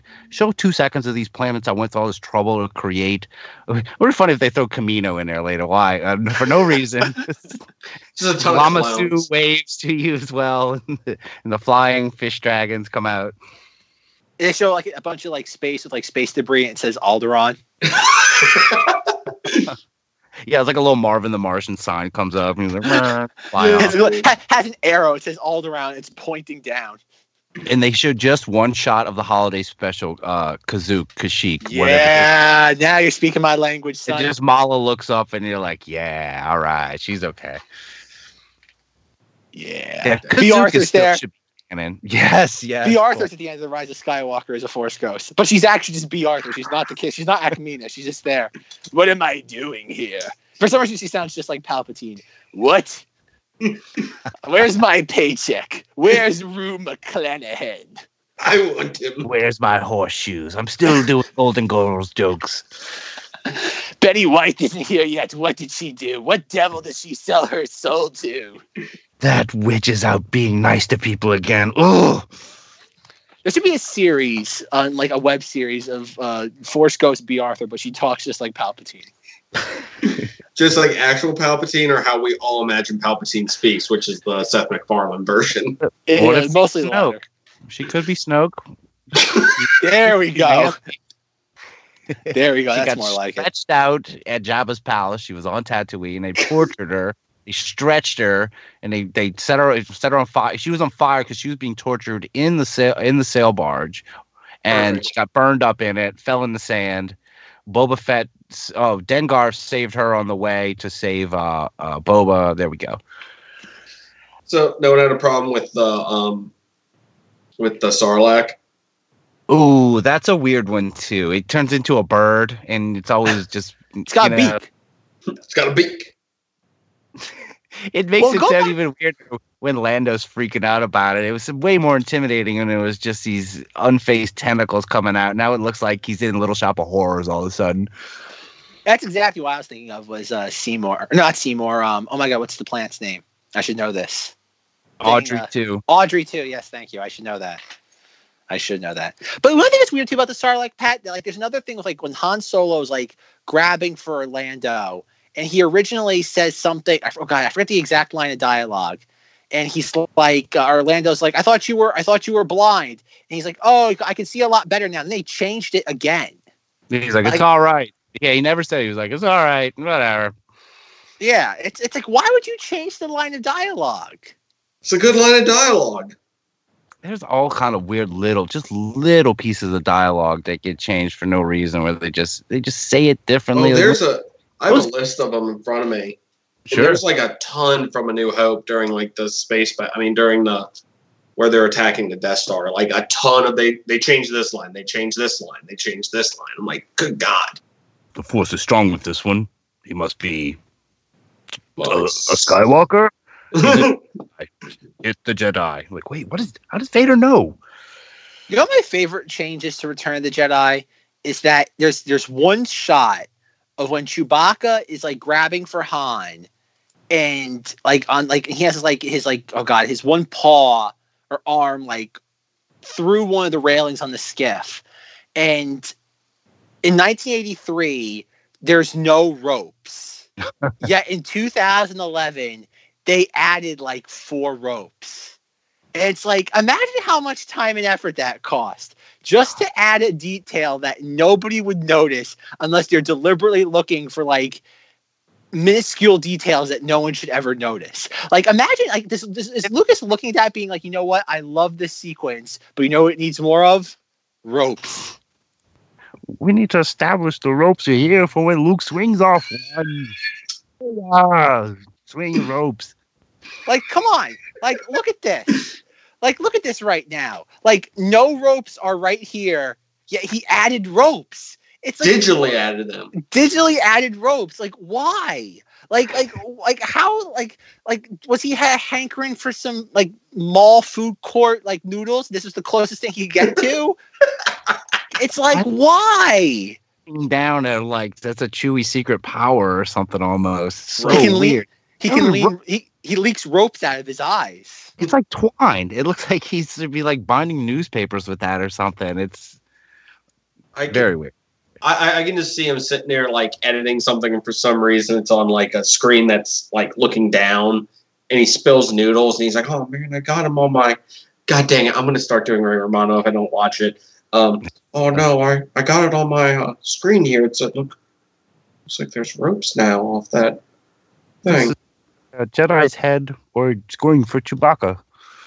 You know what? Can we add? Put it in his kit. And that's it. He's go ahead. Can we add ropes? Can we add ropes to this scene? And give me more noodles. Oh God, I wish I could remember his names. He could yell. I just remember Marsha. Marsha, get in more noodles. Long time. Another question I have for this is I wonder how many of these changes are like actually like George Lucas ideas, and how many of them are just like the animators and like special effects people being like, what can we put in here and see if he notices it, like if we changed anything. It almost seems like a case of what can I put in and get away with and actually do. I would do more if I had time, but what do I absolutely have to do to get this out of my system? I've been working on Young Indiana Jones, and I've got these great special effects ideas because everyone loved the special effects in Young Indiana Jones, which I know Zanger. Did you ever go over that yet? Have you gotten to that, or did y'all get to Crystal Skull and we got to Crystal Skull and called it, but doesn't mean we can't do something over the summer. There you go. Because they made movies of that, didn't they? Oof. Like I said, I feel like I watched one when I was a kid in school. I feel like I did, and it's like that memorable. And my school didn't get a cease and desist letter though. So that was before they became trendy. Is Harrison Ford the first guy ever to have two younger of my character shows or movies made? He's have a young Han Solo and they have young Indiana Jones. Is it going to be the young Jack Ryan also? Yeah. What's next? And they Blade. I'm Blade Runner. Chewie. I'm Blade Runner. Blade Runner. Chewie. Blade Runner. I don't. That one doesn't count because it's a different guy. What about a younger version of him from the Air Force One? Get off my tricycle. Yeah. All right, folks. If you had Air Force One jokes on your Knights of Vader tangent bingo card, please step up and collect your prize. If there was more than get off my plane reference, God, I would have jumped in, but there's not. No, I don't think there's. Is there another line in that movie? No, it's a silent movie other than that. But no, going back to like Russ's point was about like bad special effects. Some of the special effects of this is like during the lightsaber duel between Vader and Luke and Jedi. In the 2004 cut, they actually made the lightsabers like worse because they lost the white like inner glow of the lightsabers, where it's just basically like a green and red like solid beam just hitting each other. That's true, but I do feel like they improved the Obi-Wan Darth Vader one because Obi-Wan's looks really rough in the original one, where it's like you're shooting blanks, old man. Your sword is like falling apart. Like when it gets real, like pathetic and sparkly, and it wasn't even really blue in the real original one. His looked more white, and Vader was clearly almost pink. But they've always made Vader's darker since then, like more red than pink. Well, the reason why Obi-Wan's looks that way is because when they were shooting it, like on set, they didn't know how to film it properly because they'd never done that before. So they had no idea like what angles to shoot it at. So when they were like shooting things, they were like it's like even like in Star Wars movies now, they never really shoot the lightsaber like with it being like pointed directly at the lens or the camera because it doesn't look like anything. Basically, it's like a glorified glorified flashlight at that point. Yeah. It's and that's why they had to learn like how to film it at certain angles. Because I remember back in the day, like with Star Wars Insider, and people would ask questions like, "Oh, what happened? Like, what happens to Obi-Wan's lightsaber during the duel in A New Hope?" And like Star Wars Insider would be like answer and be like, "Oh, Vader's using a special like dark side power to like manipulate Obi-Wan's lightsaber, and because it's like an older crystal from like many years earlier, it's not as powerful as like Vader's evil crystal." And it's like, oh, whoever was writing Star Wars Insider literally just made that all up on the spot because it's not based in anything. It's just the fact that it was a technical issue with them filming on set because they didn't know what it would look like in post. Like they wouldn't know how to like work with special effects then when they were shooting. We didn't really touch upon Zenger's point at the end of Return of the Jedi. What do we think about the removal of Yub Nub? The other one's just boring. It sounds like, Zamfir, Master of the Pan Flute or something's playing. Yes, the other one's silly, really, really silly. But, you got to take it, man. You're already dancing around with teddy bears anyway. You got even Wedge is in there kind of getting in on it. Everyone's happy. The other song is just too... It almost seems more dated than the other one. Like, it sounds like it's like 70s easy listening. Perfect. I've always it took me a while to figure out that was one of those ones like Zenger was saying with like Boba Fett's voice. It took me forever to figure out they cut Yub Nub out. And as I was like rewatching this a couple days ago on the movie theater, I was like, what they've done for the special editions, like that little like flute composition, it's not bad like in and of itself. It's just that it's not very memorable compared to what Yub Nub is. You wouldn't dance like they're dancing to that. But at least they get both of them to kind of hit that same crescendo at the end where it goes, the chorus comes in and it goes to dun, dun, dun, dun, dun, dun, dun, dun, it can still the same transition, but I don't know. I'll defend Yub Nub. Yeah, like I said, the other one, the special editions composition isn't bad. It's just not as memorable. Like if we had that instead of Yub Nub, it'd be like, oh, okay, like no harm, no foul. But that we had it at one point, it's a little bit of a step down. Right. If that had always been the way, you would have been like, yeah, that's fine. That's what Ewoks do. That's our canon. Yeah, because it's our like post climax. Everything, like the fight is over. Nice little celebration. We burn the bad guy's suit, or we'll leave the mask for 40 years later for another guy to pick up. Until his weird like BDSM like grandson decides to like find it, and his friends decide to like worship it. They all snort all the ashes him and the Knights of Ren. Gotta get back to Endor, man. Do we take some with us? Oh dear. Yeah. That's how Palpatine gets in you. You gotta snort those ashes of Vader. That's what it is. Getting to one of the last points I think Zenger brought up is like most hated is Hayden Christensen Force Ghost. And I thought it was really funny when I was watching this, and like I stayed through all the credits, and like one of the first like credits, I think it's you can go see it on your Blu-ray copy. It says Sebastian Shaw is Anakin Skywalker. And I'm not joking. I literally laughed out loud. I just started laughing. I'm like, if you're going to cut him out of the movie, just cut his credit out of the movie. He's not in the movie anymore. But I know he's still there when they take the helmet off. Though. He's freaking Darth Vader. Okay, because he kills his boss, his name changes. Well, his name changed before he got in the suit. All right, I'll stop texting. But yeah, his name, I guess, from Lucas. This is Lucas. I don't know how much I agree with this, but I have an action figure of just Hayden Christensen straight up, and it just says Darth Vader from that Revenge of the Sith at the end after the naming thing. So that whole naming semantic, that is weird with him. That it's like, well, no, he's Anakin Skywalker again because he threw his boss down a hole, and now he's good.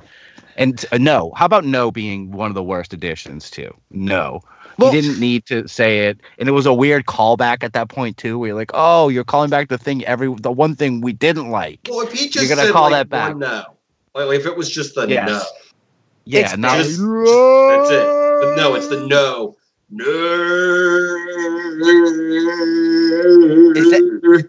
Lucas saw that best. He saw that best cry ever guy. Oh, I wish I had best cry ever. I would just put that there. Because it's very close to that. No, I don't have no. I'm sorry. But I'm sure you're going to put it in right here.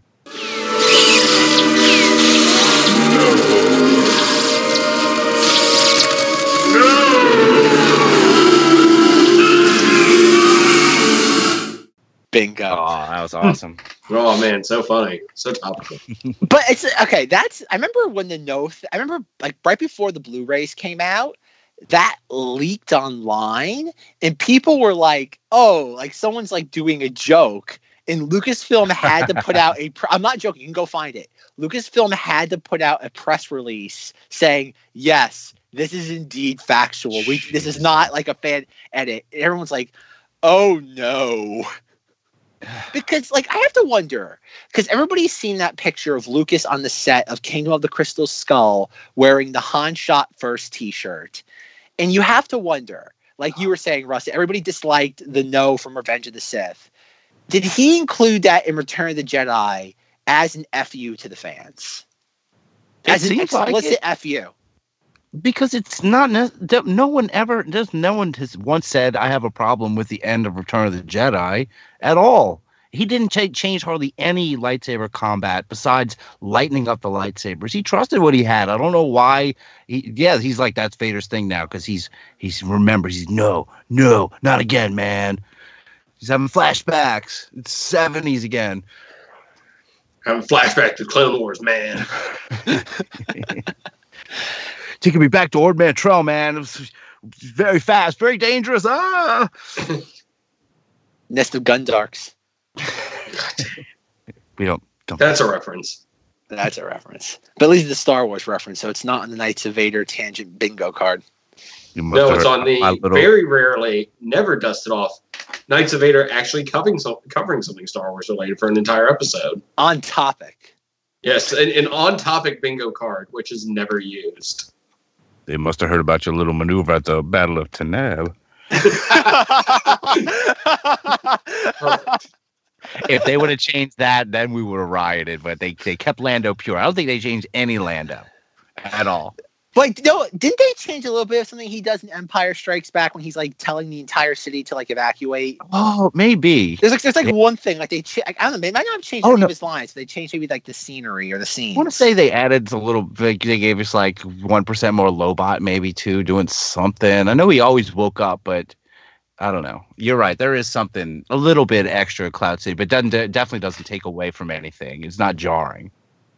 Going back to the ending of with Force Ghost Hayden Christensen, and I think this is a weird thing that they've actually started to like brainwash and condition the fans into making this like understanding this.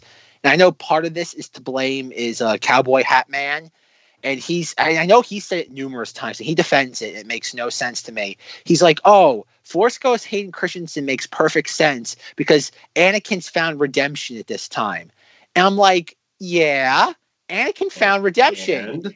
In Sebastian Shaw.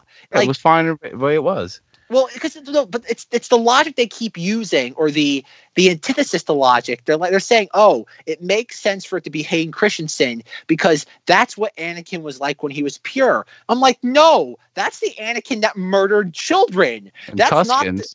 He should have made him Jake Lloyd. But no, present Jake Lloyd, because he could use a check, and we feel bad for him. We do. I know. I listened to your Phantom Menace 20-year episode, and yeah, like that would never happen. Disney, give some money to Jake Lloyd. All right. Star Wars ruined his life. Do you want the same thing to happen to Kelly Marie Tran? You need to work on this. I have a great vision. It's just like they can't get Jake. Like, forget like paying Jake Lloyd. They can't get him to sit still long enough in the studio. So you have to like film him candidly, like walking up and down like Los Angeles streets, and that's his Force Ghost at the end of episode 9. It's just him like pacing around. It's like weird like B-roll, but it's just like tinted blue and weirdly like superimposed into the shot. And like a bad like Ricky's Halloween like Vader costume on with just ass with a tie in the back that's on top of his head though, so you see his face. Exactly. I've never understood the logic of them being like, oh, it makes sense for Hayden Christensen like narratively, canon wise, because no, it doesn't. That's the version of Anakin that murdered children, like wiped out like thousands of Jedi. It's like it should be the old man that found redemption. Before. Yeah, we probably. Wow, because I think my response you're was just we were like discussing whatever. something again. No, I'm just saying. I'm like I'm having things pop into my head. And I'm about to say, I'm like, I feel like I've said all this before, and someone's gonna be like, "Oh God, he's doing it again." Well, it's a topic worth repeating. I just thought of one way that they could screw that scene up even more. So they go and make a young Count Dooku movie, but they take it from the perspective of him being a Jedi, and that his plan was what he said to Obi-Wan, that he did want to take down the Sith. Anakin screwed it up by killing him too early, and he is redeemed at the end, and whoever played young Christopher Lee will show up at the end too. Like, I was doing stuff too. I was trying, just like Vader got redeemed from the inside. Dooku was trying to do the same thing, but Anakin stopped him. So there you go. They got young Dooku coming. That would actually be really cool. What you're saying is like the final. Twist that he's actually the good guy the whole time. That he was trying to. He did tell Obi-Wan to join him and we'll destroy the Sith. Maybe he wasn't lying. Interesting. I like to imagine the Force Ghost like conclusion of episode 9. It's gonna be like the battle sequence of Avengers Endgame. It's gonna be every single character, just like doesn't matter if they're alive or dead. They're all just gonna be tinted blue, just like lined up like a yearbook photo. Rick Lee flies in. You're like, yes, he's doing something now. Finally, do something. Does anyone want just Hayden Christensen like just in the end of movies now? As a Force Ghost, just always appears like right before the credits. That sounds like a Tumblr account. That the after credit scene and the game, where it was just like he's the one hammering, and he looks up like, like what? He's also one of the people standing there as they're going past everyone at the lake scene. He's just randomly in the background. He's blowing. He's glowing blue and everything. Yeah. Too. Oh, it what looks are the like movies where that worked perfectly in. Mad Max, he's just one of the people. Standing there. Yeah, when Mad Max walks away, he's up there with her, going up the ramp and everything. Yeah. Yes, they did it. Oh man. I do predict he will. Christensen will make some kind of appearance in. I think that's the other big secret. Palpatine, they gave that away at Celebration, but I think Hayden's his ghost is going to have something to do with it. I still, like I've said before, I think the final conclusion of this is going to be Anakin, Luke, and Rey fighting Palpatine. They're going to have all three main heroes of the trilogies fight Palpatine. That's good. They have to do that because if the whole thing of this is tying everything together, they're going to take every main hero and that's what they're going to do. And I think they are going to resurrect Luke Skywalker. And they almost lose, and then Obi-Wan shoots him. He goes, "Oh, I haven't civilized," and he throws it down. Then everyone will love it. Do you think? Okay, so this is the question though. How can you go too far with Force Ghosts? Because like, are they going having them physically interact with? Oh wait, we've already done that. Yeah, do everything you just said. But like, are they going to attempt like Qui-Gon Jinn too? Are they literally just going to throw like? We keep joking about this though, but like, are they going to try that? Like, are they going to try literally throwing every Force Ghost into the pot here? I could see it more being a thing of guidance, but I don't, or that waving goodbye with all the limbs scene. Like it's got to be something more like that, where they're all bickering to each other, like trying to talk to Rey or to Kylo. But I don't think. Whoa. Pause. Are we going to get Force Ghost Kylo Ren at the end of this? Because there's the rumor going around that he has to. Well, we all know he's got to sacrifice himself to redeem himself. Oh. Are we gonna get Force Ghost Kylo Ren at the end of this? He'll be waving there too. We're gonna get a twist that it's all them standing there and they're waving, and Kylo's standing there waving. And all of a sudden, Force Ghost Kylo appears, and he's like, "Wait, what?" And it flashes back to show that he actually died earlier in the movie, and he hasn't been there the whole time. Oh, please don't! Oh, my brain. That would truly be the end of the Skywalkers, though, if that happened. But in 3 years, they're gonna be like, "But Captain Phasma was pregnant. She's alive. She doesn't die, guys." And I don't. It's going to be sad if that does happen because, I mean, he is a villain, and even if he doesn't get redeemed, just the idea that the Skywalkers would truly be gone if he was gone. That would be it. Of the line. Rey's going to be a Skywalker. They're going to make her part of the lineage through some means. They're going to make, because again, Rush, you said you've listened to this stupid podcast, which I don't understand why you do. But it's the idea that like about that. actual phenomenon of people listening to this podcast. I don't get it. At this point, if I haven't disenfranchised you, I don't know what will. Here's your drink. It's a Super Sith vitality. That Knights of Vader flavorade. Yeah. I'm just gonna not watch the holiday special ever again after that. Have a bad day the next day. Hey, everyone that listens to all of our podcasts, Zangness, Unbelievers, everyone who listens to Knights of Vader, we're all going to have a big holiday watch party coming up next full moon. It's going to be at Zanger's place, man. Bring the Kool-Aid. Flavor Aid. Yeah. Oh, wait, sure. we're actually going to use Knights of Vaderade. Knights of Vaderade. Yeah. Knights of Vader. Perfect. Oh, God. Don't drink too much of it, though. By the way, side note, I found out I can look at pub subs through their website on my computer. I will say, Of course you can. Zenger, order a Zenger sandwich from them. See if they'll make it for you. Oh, man. Can I do that? Yeah, special note. King Zanger, please. I'll get back to you on that. Wife. Zenger, for those in the audience who don't subscribe to the Knights of Vader Facebook group, please tell our audience what the official Zenger sandwich that's not available at KFC entails. Yeah, spelled correctly.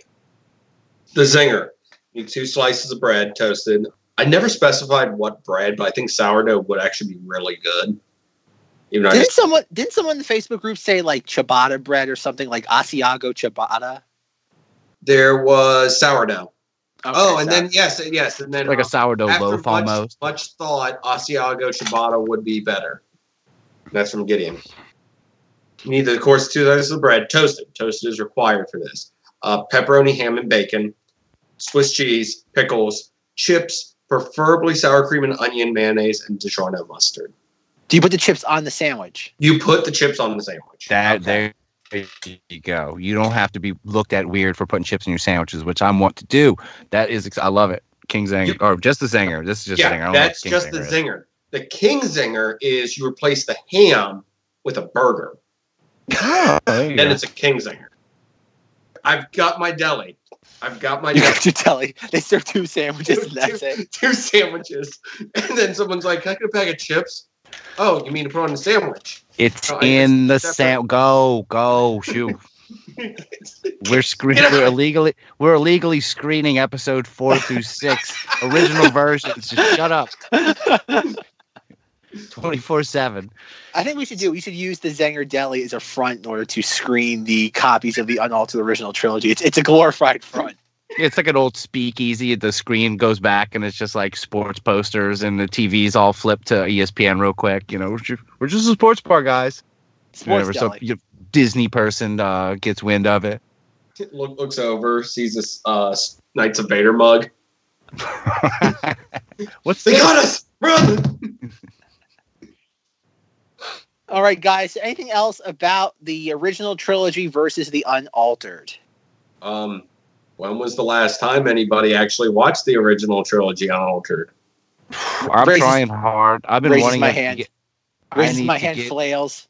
Yeah, I need to get another. I've been trying to get a VCR that works for years. Okay. For almost 2 years. I'm going I need to say- watch them again.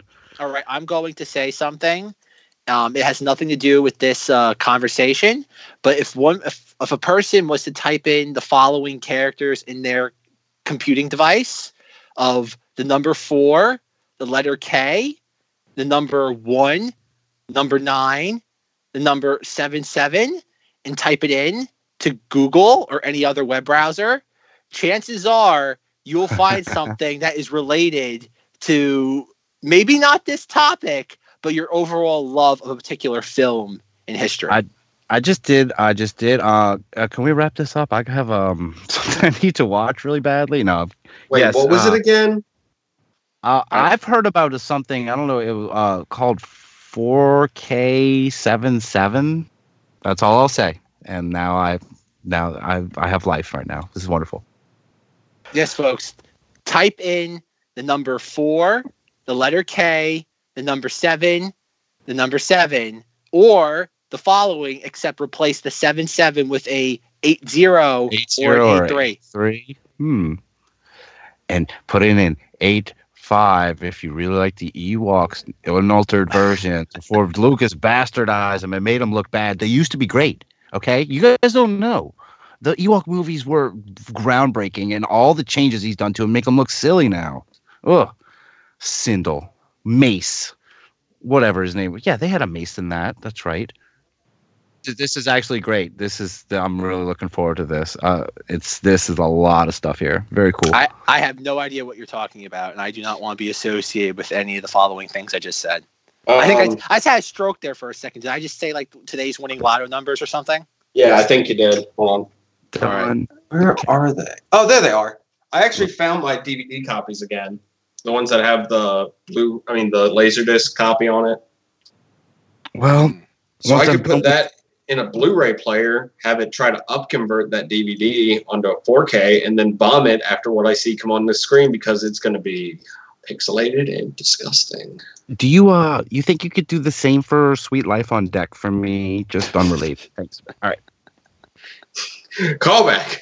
Type in the number 4KSLOC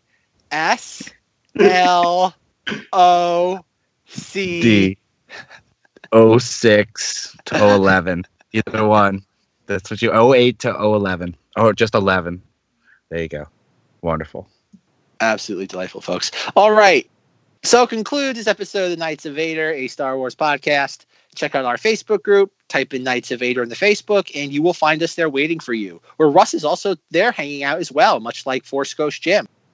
Find us on Instagram at KOV Podcast. If you like what you hear, please rate, review, and subscribe to us on iTunes or whatever podcasting platform you're currently listening to us on. Thank you to An Inferiority Complex for providing our theme song. Check out the show notes to hear more from them. For questions, comments, concerns, or Sniper Narcs, contact me, Zach, on Twitter at Cinemodities, and on the Cinemodities podcast, where we'll be talking about Dead Alive or Brain Dead, Peter Jackson's zombie masterpiece film. It's Great a gem. Movie. Yes, fantastic. Does not get the attention it deserves. Absolutely. I'll have to check that out. And speaking of 4K releases, Peter Jackson, give me an HD cut of that film.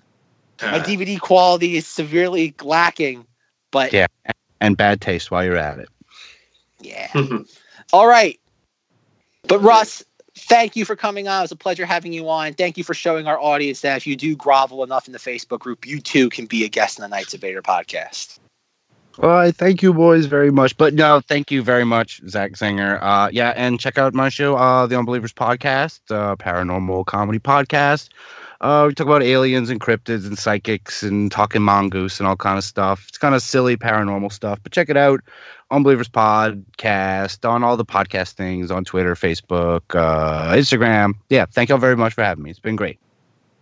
Singer, when you're not doing Lord knows whatever you do, making sandwiches with hamburger meat, where can people find you? You can find me on the Zingness Podcast talking about nerdy topics every week. And what is our moment of Zeng, Singer? Well, our moment of Zeng this week is... Wait a second. I'm seeing a Force Ghost. It's Yoda. And it's Obi-Wan Kenobi. And it's Hayden Christensen for some reason. Why is he here? You can just end it there. I was waiting for a payoff about some limbs, and I see a bunch of arms flailing around. Just limbs everywhere. It's raining blue glowing limbs. Oh boy. Alrighty, folks. Good night, but not goodbye. By the Hayden Christensen scene.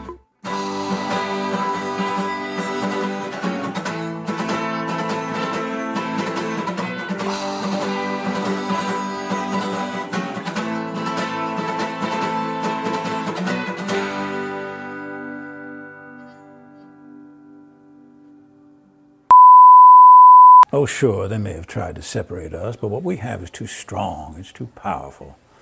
I mean, after all, we shared everything, you and I. I told you my deepest, darkest secrets. I shocked you with my honesty, but mostly I challenged you and made you think. And you trusted me, even though you knew you shouldn't. So we're not done, no matter what anyone says. And besides, I know what you want. You want me back.